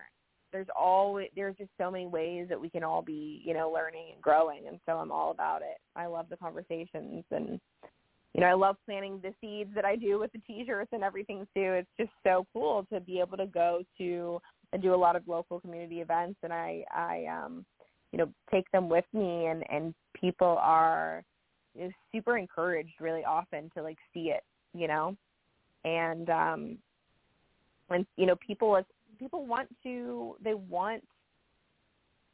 have these conversations. They want to wear the messages because they do have these values, but I think a lot of people are afraid to just be vocal and talk about things. You know, there was a woman the other day that I met, and she was asking, I was at an event, and she was asking, oh, is this political? And I'm like, well, I mean, what is political anymore? At this point, like, I mean, you talk about the weather. The weather's political. So, I mean, literally, like, do you care about anything? Let's talk about that. It could be political. You know what I mean? So if you have values, you could be political. Yeah, creating that dialogue. Wild, you know? Yeah, creating that dialogue there. Yes, yeah. Sorry, I didn't hear the connection a little bit there, but yeah, the dialogue, you know. So, but that's just one of my favorite things to do is just, like, ask people questions and just get their wheels spinning a little bit. It's like, oh, okay, you know. And you look at social media, for example, and, like, it's just destroying people's brains. And hey, let me ask you this here, Deborah. Are you able to stay for like 3 minutes? I just want to vacate the premises for a quick second before you go. Yeah. All right. I'll be right back. I promise. All right. But you two have at it. Yep. So, yeah. Yeah. What was I just getting ready to say before he left? Wait. Remember. We were talking about connecting with like-minded people. Yes. Yeah. Social media. So social media has made it just, you know, so incredibly difficult for people to, I think, have their own thoughts anymore, right? Yeah. Because you're so inundated with other people's echo chambers. And yeah, exactly. Constantly. And also, on top of that, it's just, like, nonstop. If you're not looking at that kind of stuff, the other content is just pure, you know, it's entertainment that is designed to get you to kind of just zone out and distract you from the more important things. So, you know, it's either, like, enraging you or distracting you. You know, but it's basically created, like, social media is really just created to dysregulate people, which if they can get your nervous system dysregulated and off constantly, then that's creating an individual who is further and further away from good health. So it's all really tied together because, Bruce Lipton, one of my favorite books is The Biology of Belief. Bruce Lipton is the author. He goes into a lot of the science of epigenetics, and, I highly recommend that book as well. He speaks about how, 90% illness is created by stress, by fear, held in the body.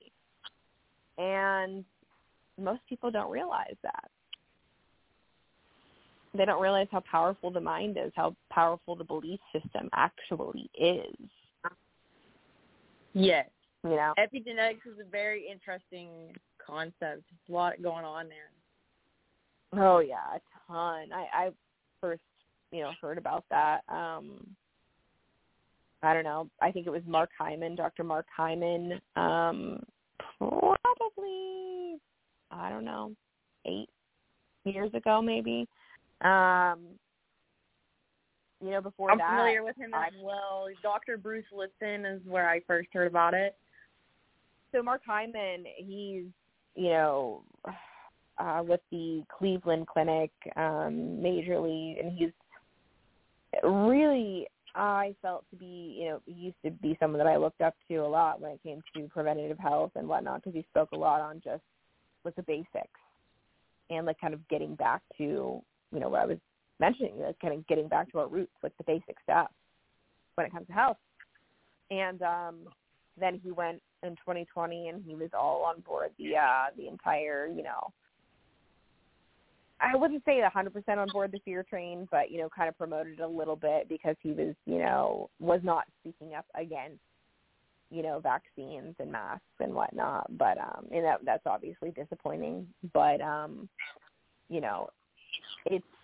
he's done a lot of good education too. So it's hard. It's tough because there are people out there like that it's like, man, you don't want to like completely discount them, but people just didn't stand up. And I look at him and someone like him and I'm like, well, he probably didn't want to lose his job. There's a lot of people. I've never like once worn a scam myself, so I don't plan on doing so at this time at all. Say that again. I said I've never once worn a scam and don't ever intend to. Yes, exactly. So, yeah, there was one of, oh my gosh, one of my favorite shirts that I ever made. I'm gonna try to see if I still have it on my website here. It's masks.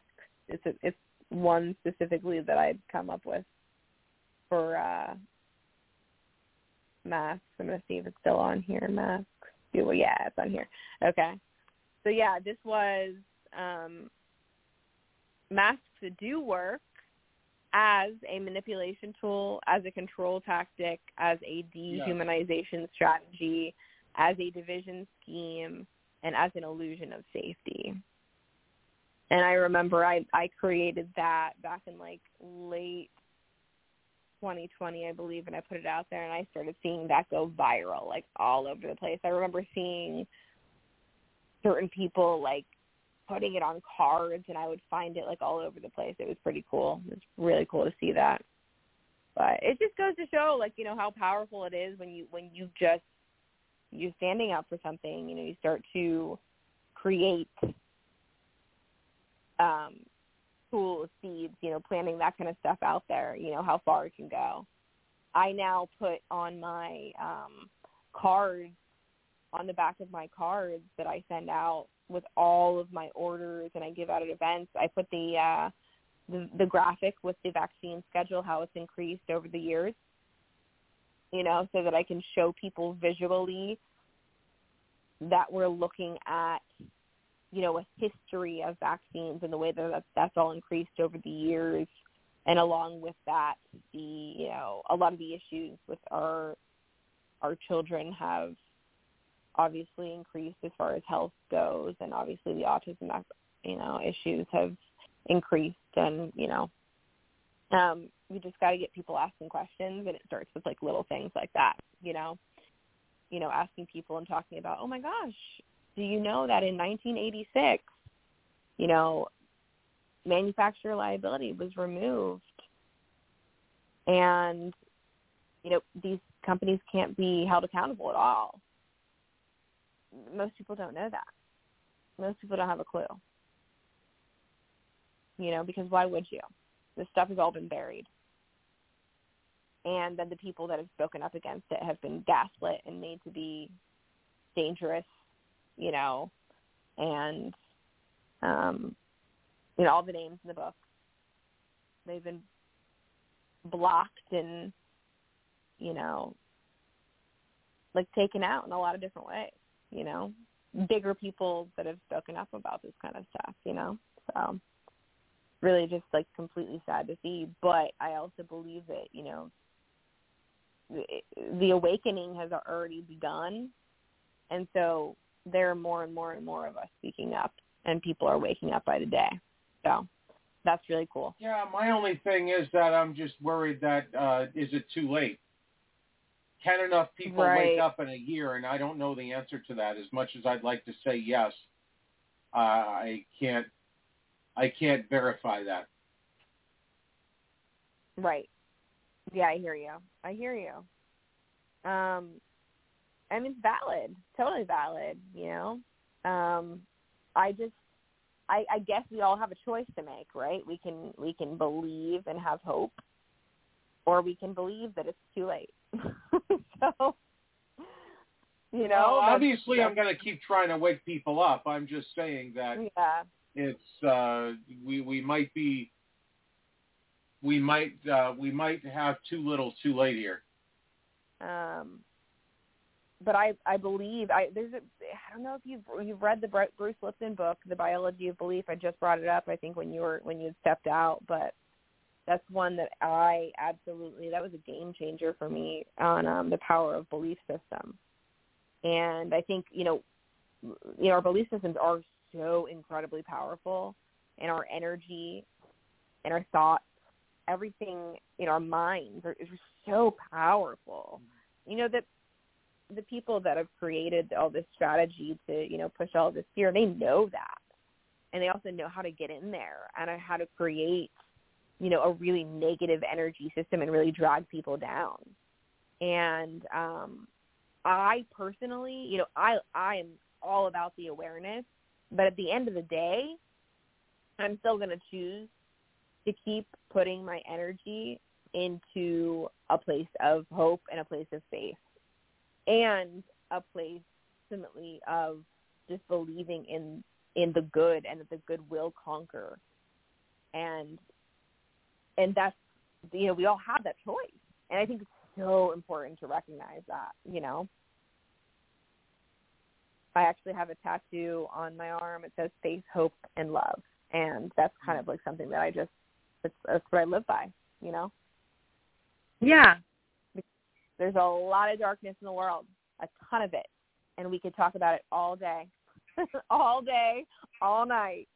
But at the end of the day, it's really, really important to come back to the choice that we do get to be the light, and that we should be more of what we want to see in the world.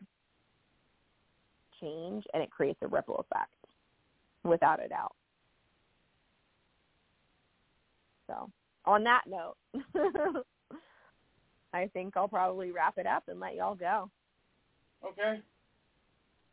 Sounds good. So, Adrienne, you'll have to hook me up with Deborah. Yeah, absolutely. And her website is mindbodyblend.com. Check it out. She's got some cool merchandise on there. Yep. Thank y'all so much. I appreciate the conversation tonight, and just kind of being able to plant some seeds. Absolutely. Thanks for joining us. Glad you could make it. All right. Y'all have a good rest of your evening. You as well, Deborah. Thank you. Thanks. Good night. Good night. Hey, Bruce, thank you how you doing over there? Thank you for bringing a guest in. Yeah, absolutely. Deborah's a rock star. All right, so what do we feel like getting into here? Well, that was good, and hopefully we'll see a lot more local organizations, regular people just getting together to make a difference and rebuild the community in the United States. And maybe in the next couple weeks we'll have another speaker, another small business owner that will be able to talk to us about some mushroom-related topics. Okay. Some lion's mane, stuff like that. Good stuff. We can always talk about that and turkey tails and whatever else you come across. Yeah, I don't know a lot about it still. I know that I had this little drink, and I think it had reishi, that's how you say it, and I think lion's mane in it, and it's pretty interesting how it made the brain feel. I hear that those things are super good for your brain, like a superfood.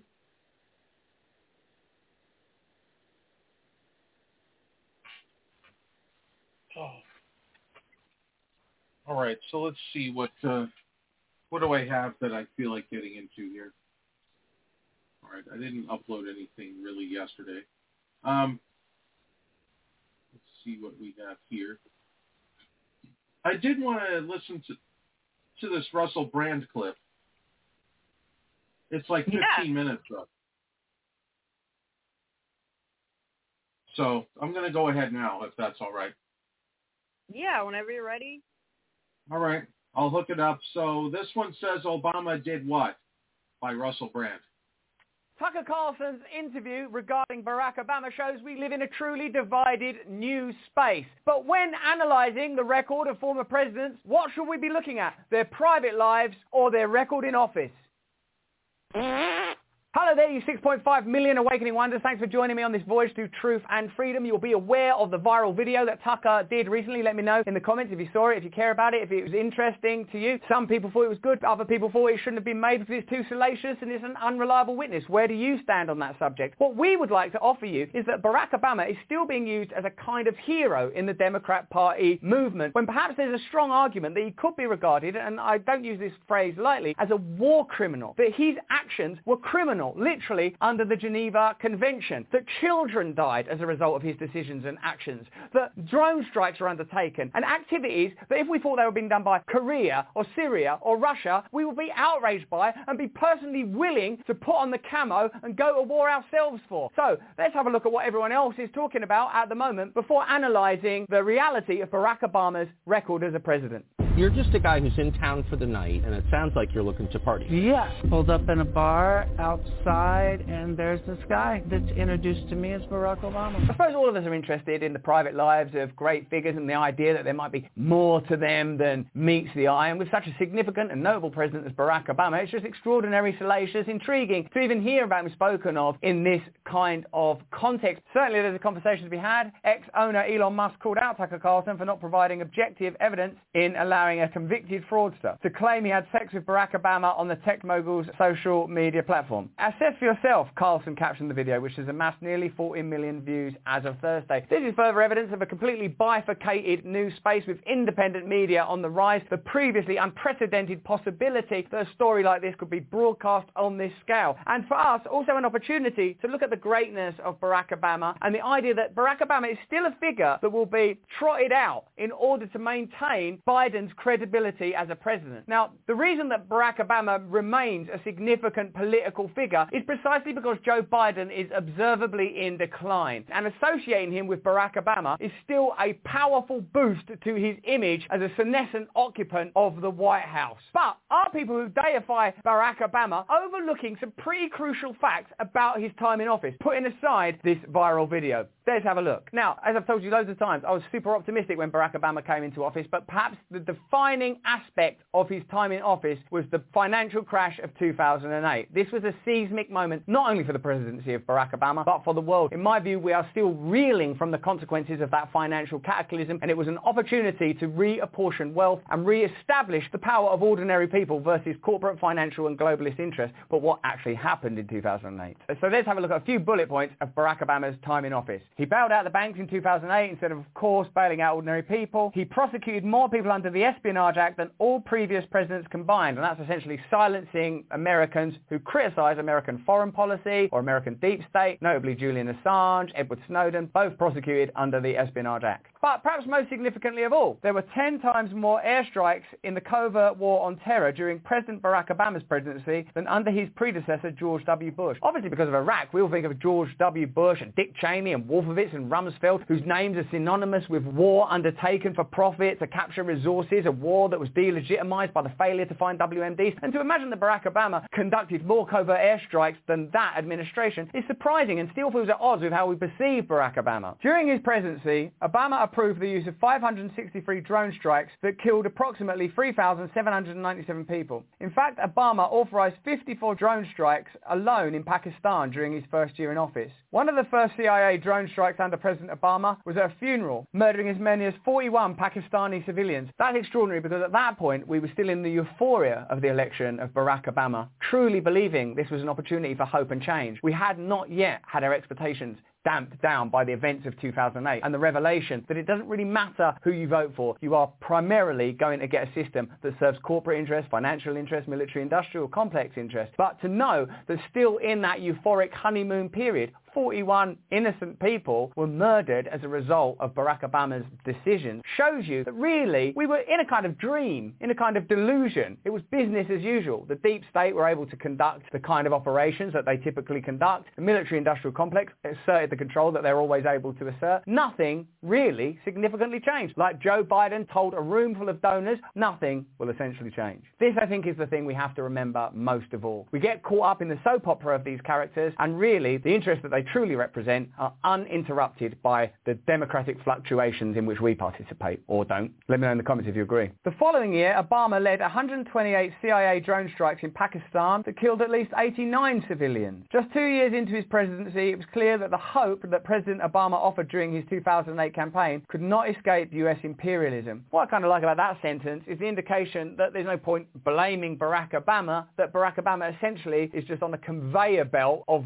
visual distractions that we temporarily are enamored of, while real power carries on behind the scenes. Let me know if you agree. The drone operations extended to Somalia and Yemen in 2010 and 2011, resulting in more destructive results. Under the belief that they were targeting Al-Qaeda, President Obama's first strike on Yemen killed 55 people, including 21 children. Inconceivable. Really important news. The sort of thing that we should be aware of. The kind of things that are just sort of brushed over. Much more important than anybody's private life. 21 children were murdered. And yet we think because, oh, this happened in Pakistan, or it's just somehow we package it off as necessary and ultimately kind of irrelevant, don't we, if we're honest? Now, here's a short commercial from one of our bold partners willing to back us. Stay to the end, I'll make it funny. Thank you.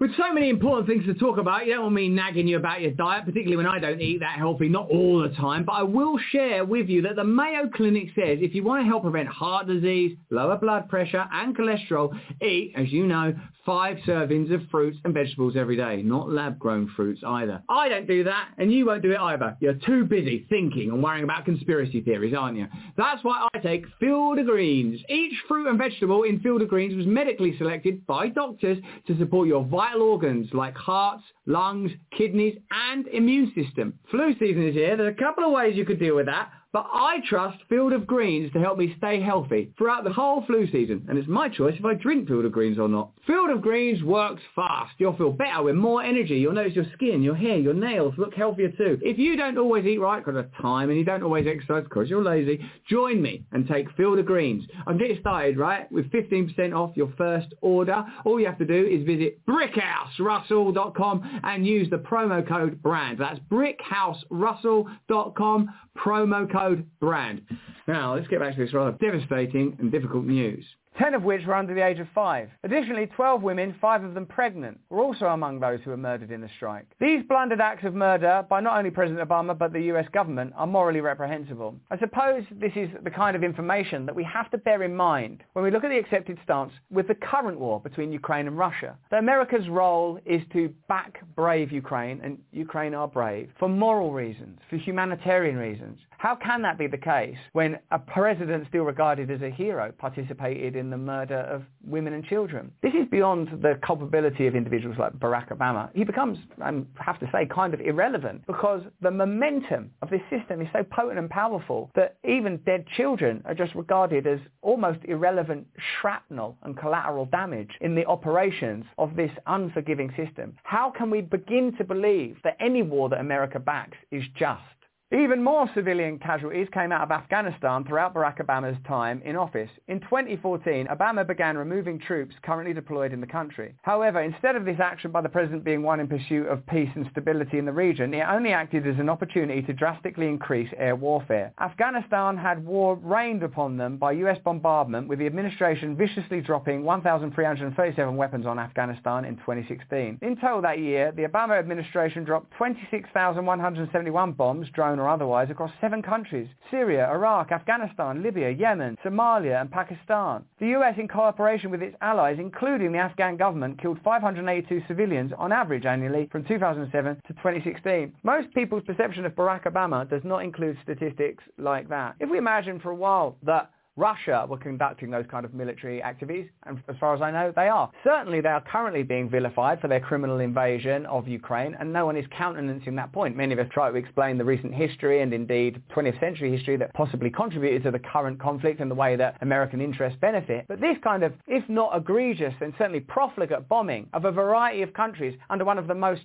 sort of popular and least controversial presidents. I know a lot of you guys don't like Barack Obama because Democrats and because of your kind of political persuasion. But broadly speaking, Barack Obama is like now a sort of celebrity, isn't he? Like he's Netflix shows and that kind of thing, and when you see him on stuff, he's cool and chatty. But this is a piece of reality that many of us are not willing to countenance, a reality that really we should be looking at and addressing. With the exception of the wars themselves, the claim that former President Barack Obama is a war criminal also lies within the Double Tap initiative. Double Tap drone strikes are as disturbing as they sound. These attacks are follow-up strikes on first responders as they rush to the bombed area trying to assist any survivors. That's a level of mendacity that's difficult to incorporate into the image of Barack Obama as a hero that's brought on to make Joe Biden more electable. Isn't that kind of information enough to help us to revise our system, to recognize that what's required is radical change, that the distinctions between the two parties and successive presidents isn't significant enough? If this is the kind of thing that's deemed acceptable business as usual, surely business as usual is precisely what needs addressing. In 2012, an attack on the Shawal Valley aimed at Taliban commander Sadiq Nur reportedly killed up to 14 people in a double-tap drone strike. These attacks are both morally and legally reprehensible as they are conscious acts of murder against civilians, which is,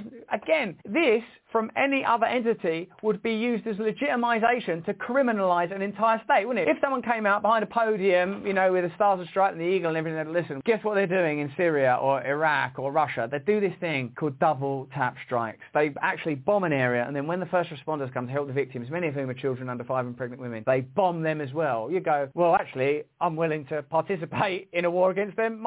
Give us the stuff. I'll go. That needs to be stopped. Oh, you don't need to go anywhere because it's happening here. And in fact, the person that's making those decisions is being sold to you as a hero. And again, I'm not naive enough to suggest that Barack Obama is somehow the generator of that kind of malevolence. He's rather just a temporary occupant of an office that demands that in order to support the interests that truly run America. That's what we're saying again and again on this channel. We are presented with spectacle. We are presented with distraction. The price of even our inhibited freedom is a machine that murders children and says there's nothing wrong with it. A machine that sells us poisoned food and tells us there's nothing wrong with it. That props up pharmaceutical industries and energy industries that couldn't operate under their own financial capital but require your taxpayer dollars to subsidize and fund them and tell us that there's nothing wrong with it. There are so many more questions that require asking before blithely accepting some of these people as heroes. Drone strikes conducted by by the United States during a 5-month-long campaign in Afghanistan caused the deaths of unintended targets nearly 9 out of 10 times, leaked intelligence documents suggest.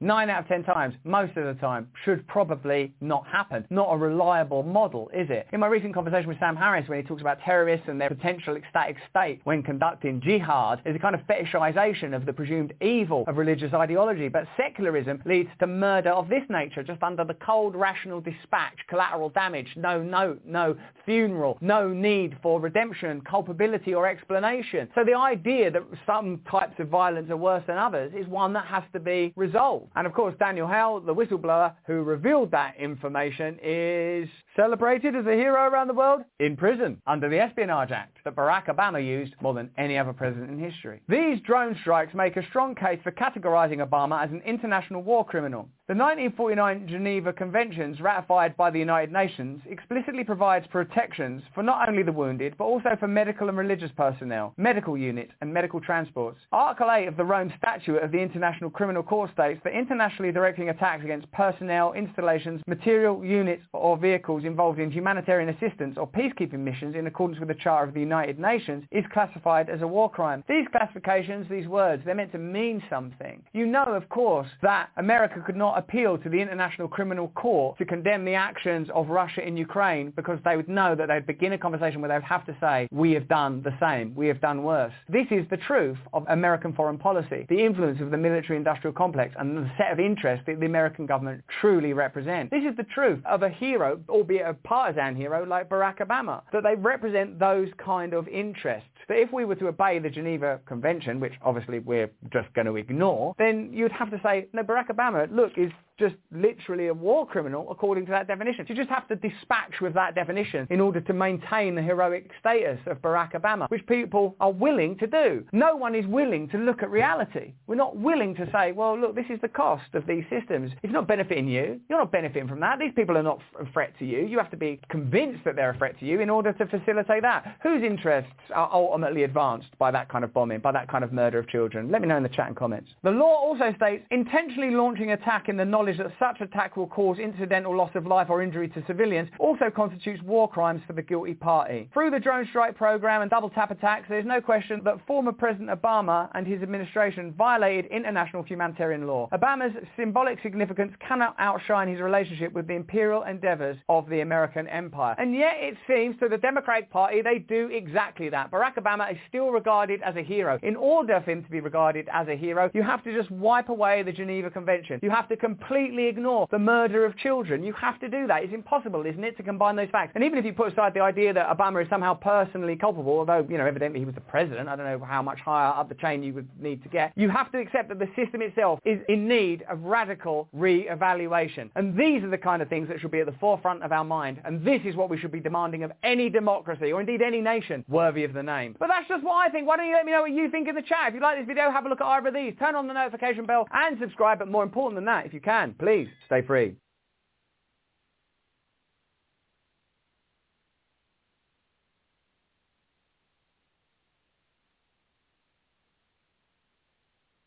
Sorry, I'm talking through my mute button here. All good. Yeah, that's very tragic what's happening in Yemen. About 9 years now, right? Yeah.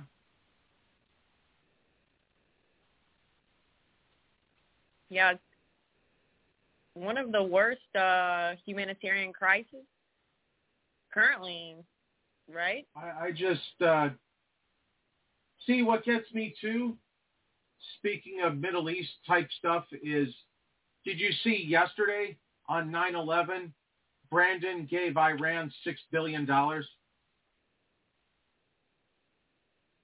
I got to be honest, on 9/11, that's one of those days, you know, that I kind of just avoid social media for... Anyway, Brandon on 9/11 gave Iran $6 billion in exchange for prisoner swaps. Like our troops or ambassadors or... who knows? $6 billion, and then we traded political or I don't know. They could get somebody from us, and then we give them 5 of their people or something. Who knows? But yeah, nothing like our taxpayer money going over to Iran on 9/11 to give to people that are involved in terrorism type activities. That's just what we need. Oh, proof. I saw about 3 days ago, I think it was a news video that had been released 8 days prior to when I saw it. So about like a little less than 2 weeks ago, I saw where the Biden administration was sending about 5,000 of our soldiers over to Latvia. Latvia, okay, yes. Yeah, I'm not sure if you saw anything about that, or if you were tracking on that, but saw they're sending about 5,000 of them.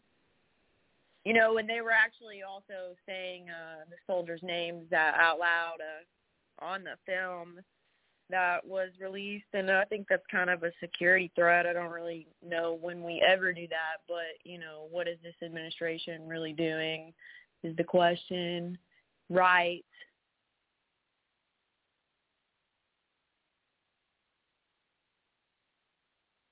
Yeah, but they prey on the fact that the average person doesn't pay attention to them, so they do whatever. True.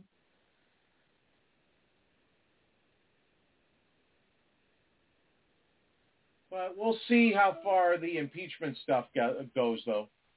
I don't know how far it will go because I don't think it will get anywhere in the Senate, to be honest. But that's okay because people need to see that.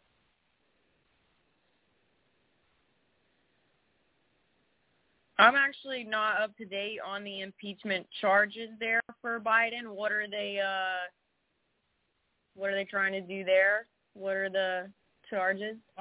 Just about the shell companies that Brandon has and how he's peddling money and receiving money for influence, and his whole thing in the Ukraine with the $1 billion and the guy that was investigating Hunter gets fired for Burisma type stuff, among other odds and ends, because Brandon's just taking money left and right from all these other countries. And then Brandon has all these pseudonym emails that he conducts business with.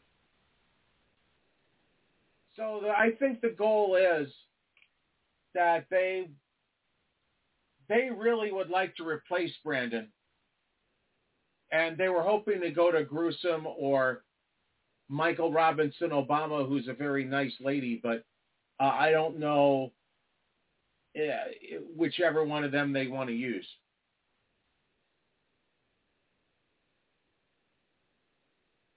Because Big Mike doesn't want the job. That's the thing. Yeah, I mean, to me, it seems like a lot of smoke screens, a lot of political theater, distraction.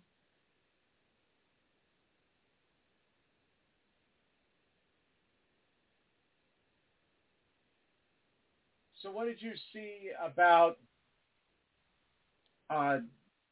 New Mexico with their governor trying to ban guns? Because they said there's too many gun crimes, so now we have to ban guns, and everybody is laughing at this governor in New Mexico.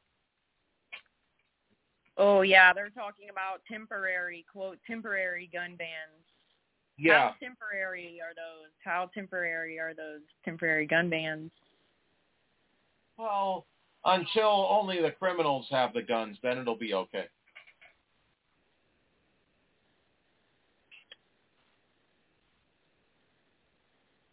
So you have all these huge anti-gun the gun grabbing crowd. They're even mocking the New Mexico governor because even they said she went too far. Yeah, I was about to say actually, Proof. Good to see that there is some bipartisan pushback and backlash from that. Surprisingly, for that gun ban.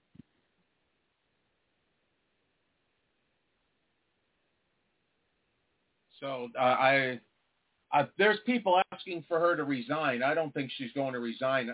She's actually doubling down personally, but everybody is everybody's honor. Yeah, I heard there was a lot of pushback, bipartisan, and also with local law enforcement, so that's good. So how about this? The Democrat mayor of Burbank, California, recently did a drag queen story time, and he got spanked by a drag queen at a fundraiser event for kids. At a drag queen story time show. Is anyone demanding a statement on this or an explanation, anything? You are? Is that what you said? Is anyone in the community, parents, is anyone demanding an explanation? Well, it statement made nationwide news, so it is possible.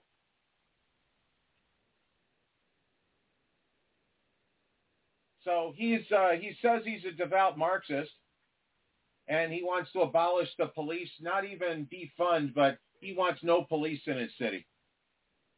Police are racist. We know they have something called the Strong Cities Initiative that is a smart city, smart growth initiative.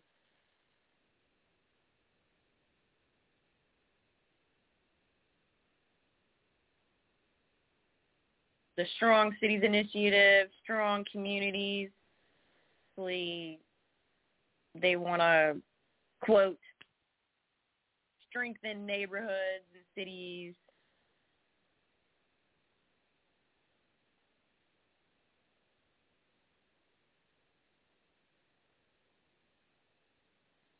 Yeah, he's trying to say that Marxists are all about freedom. That's like the opposite of freedom. He says under Marxism, you could become your own boss as a democratic socialist. I don't ever see that happening. How do you become your own boss when your every move is micromanaged? Well, that's all the Resilient Communities, Strong Cities Network is about, is creating and designing, quote, community-based approaches to address violent extremism. And by extremism, though, those are people that don't want to give up their gas stoves and they use their air conditioners. Yes, that's extremist. And people that refuse metafeatures that list death as a side effect. Yeah. Yes, and they don't want their kids to have their genitals removed. That's an extremist. Very wild times. Yeah, 25 years ago, it would be basically what we would consider normal. But when they know that when their community is that Democrat, they know that they can move the needle as far left as they want, and it will force everybody to say, oh, I'm liberal, I believe in this now. As a liberal, you have to keep your head on an Etch-a-Sketch, because everything you believe in could be changed at a moment's notice, and you have to go with it, or else you're not a democratic socialist anymore. Yeah, they say they want to promote openness, vigilance, social justice. Yeah, I'm sorry. I don't know if there's a lot of people that live in Phoenix that are democratic socialists and they want to ban their air conditioners in the summer. I don't know those people. Yeah, air conditioners are not sustainable proof.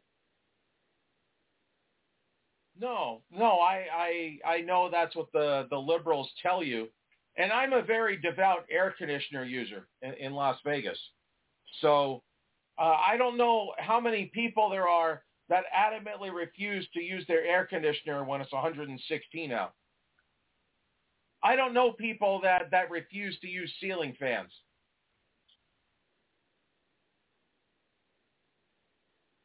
I don't know people that still wash clothes in a bucket because washing machines use too much electricity. I don't know those people.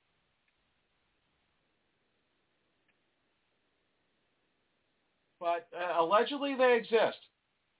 If you meet somebody, some liberal in Boston, when it's -6 out, and they tell you that heating up your home is racist, and they sit there and just live in the cold in their own house when they can easily turn an air conditioner on, and they're so liberal that they'd rather freeze their kumquats off, then have at it. But I don't know those people.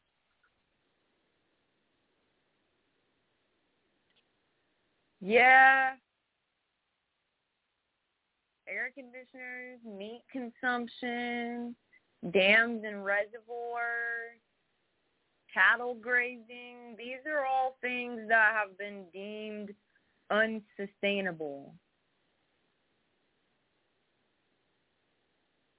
Well, I'll tell you what's unsustainable: liberalism.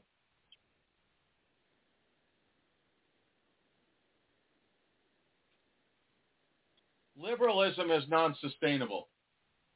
When they talk about banning trees and putting the wood underneath the ground so that it can't suck up carbon, then these people have problems. When these people tell you, just like I put in that video, the broccoli man, there are people that say they're inventing machines that could suck up the carbon out of the world and turn it back into air. And it's like, well, you could just tell everybody to plant a tree. Yeah. That's exactly what a tree does, but nobody wants to hear that. We could all just put apple trees in our front yard. Everybody would be happy on multiple levels.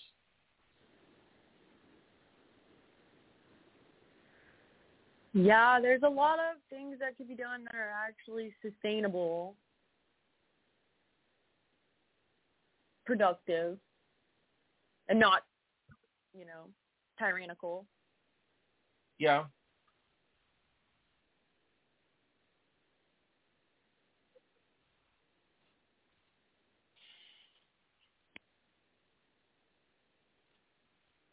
Yeah, these liberals don't practice what they preach. They want you to live under this weird stuff that they don't want to live under.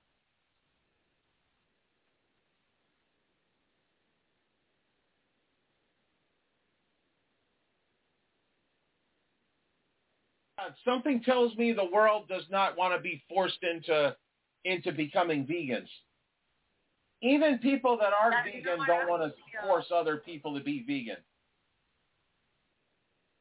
Yeah, I actually tried a smoothie. I saw it.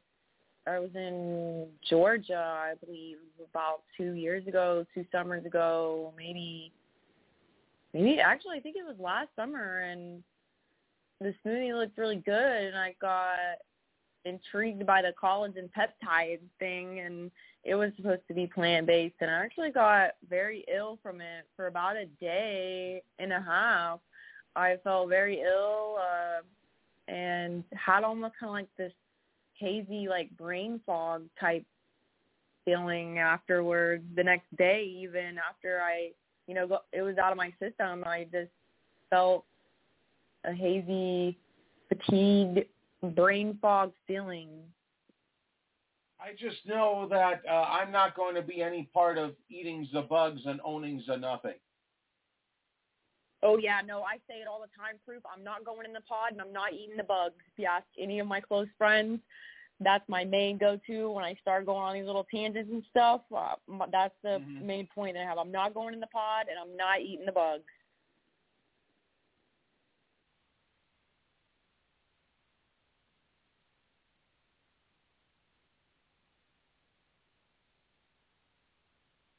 Have you met anybody yet that says they're going to eat the bugs? Because I haven't met anybody yet. No, I have not. I'm sure if I started asking people if they knew what certain ingredients are, that they wouldn't know that is bugs. I have seen that circulating around. I don't know enough about the names to inform listeners on what those names now on our food are that are actually bugs, like crickets, cricket powder. Very disgusting.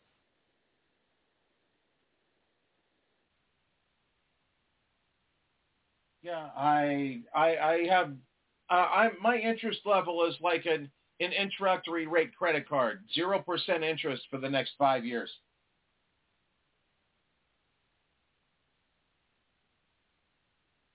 Oh yeah, I don't know if I'm going to be interested at all. Actually, I just don't think I could. I don't think I could hang with that. Right. I don't think so either.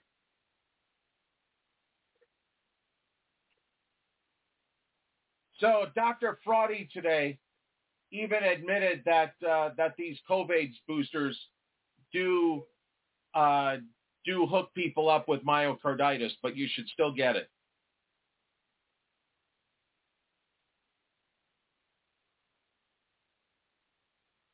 Can you imagine that they tell you, well, there is a good chance it will kill you, but you should still get it? Oh, okay. I think that so many people have tuned out of this. Some people have started questioning why young athletes are passing out on the field, dying suddenly. It's very interesting.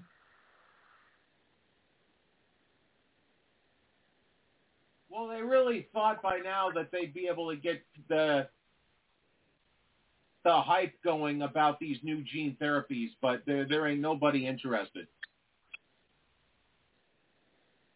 Yeah, these people that rushed out and got it,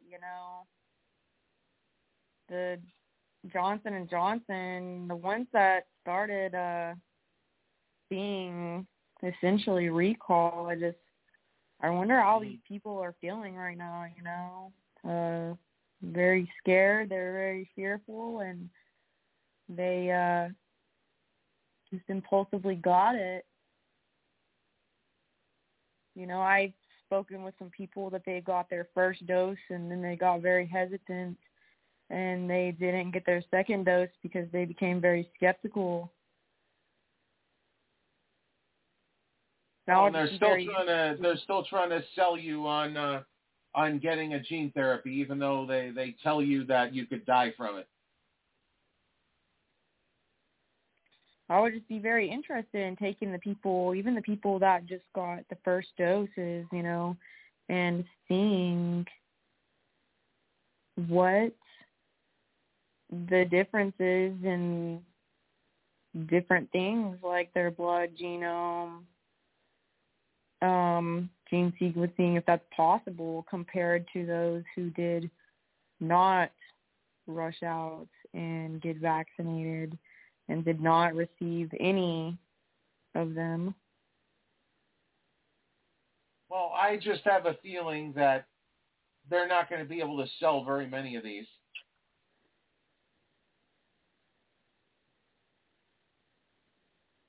Yeah, I'm interested for what the fall's going to bring, what kind of activity we're going to see.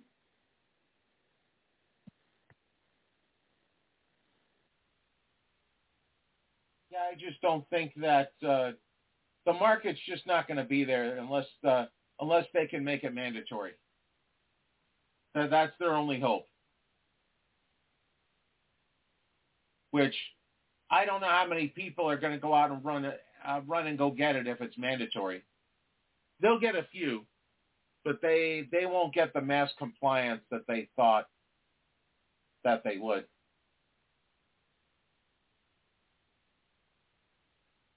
Yeah, I'm hoping that we'll have a lot more people significantly more suspicious of the same narrative and skeptical to believe that this is a thing again, you know? If they pull the same thing.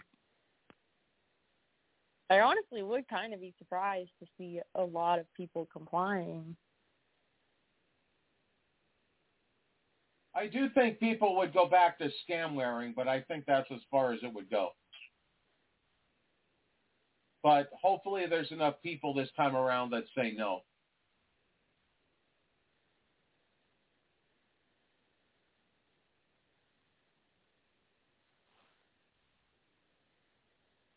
Yeah, compliance. I've said for a long time, people they're not scared of COVID. They're scared of getting yelled at for not wearing one to go buy a sandwich. That's all they're scared about.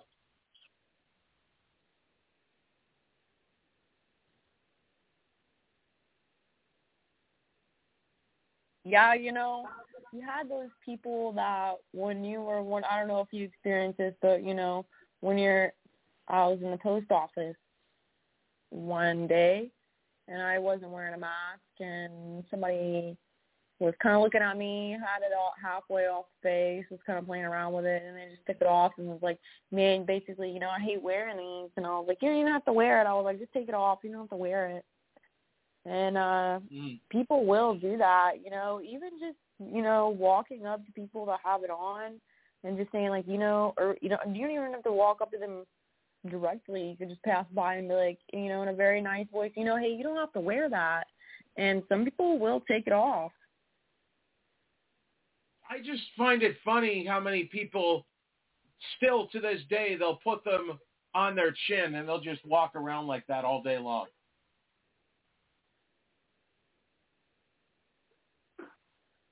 Yeah, because it's about compliance over science.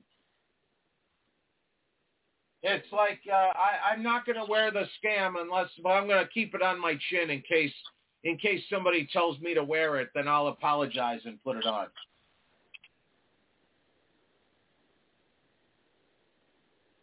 Yeah, it's like children being afraid to get in trouble.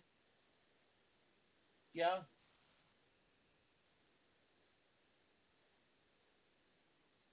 All right, we got like less than 5 minutes left here. So you have anything else you want to go over today? Because I'll start wrapping this down.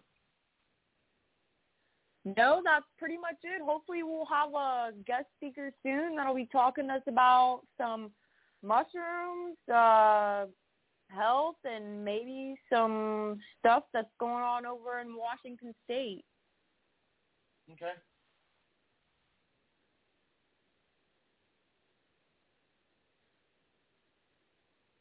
All right, I'm just getting ready to shut it down here. So I'll go ahead and play the outro music now. Thank you, Adrienne, for being here tonight. Yeah, absolutely. We'll have you next week. So until next Tuesday, and everyone else, I will be back tomorrow. Please support the other shows on the network. It's not just the Proof Negative show here, but until tomorrow, hold on to the handrail. Keep hope alive. Remember, only you can prevent forest fires. I am Proof Negative, and I am Oot.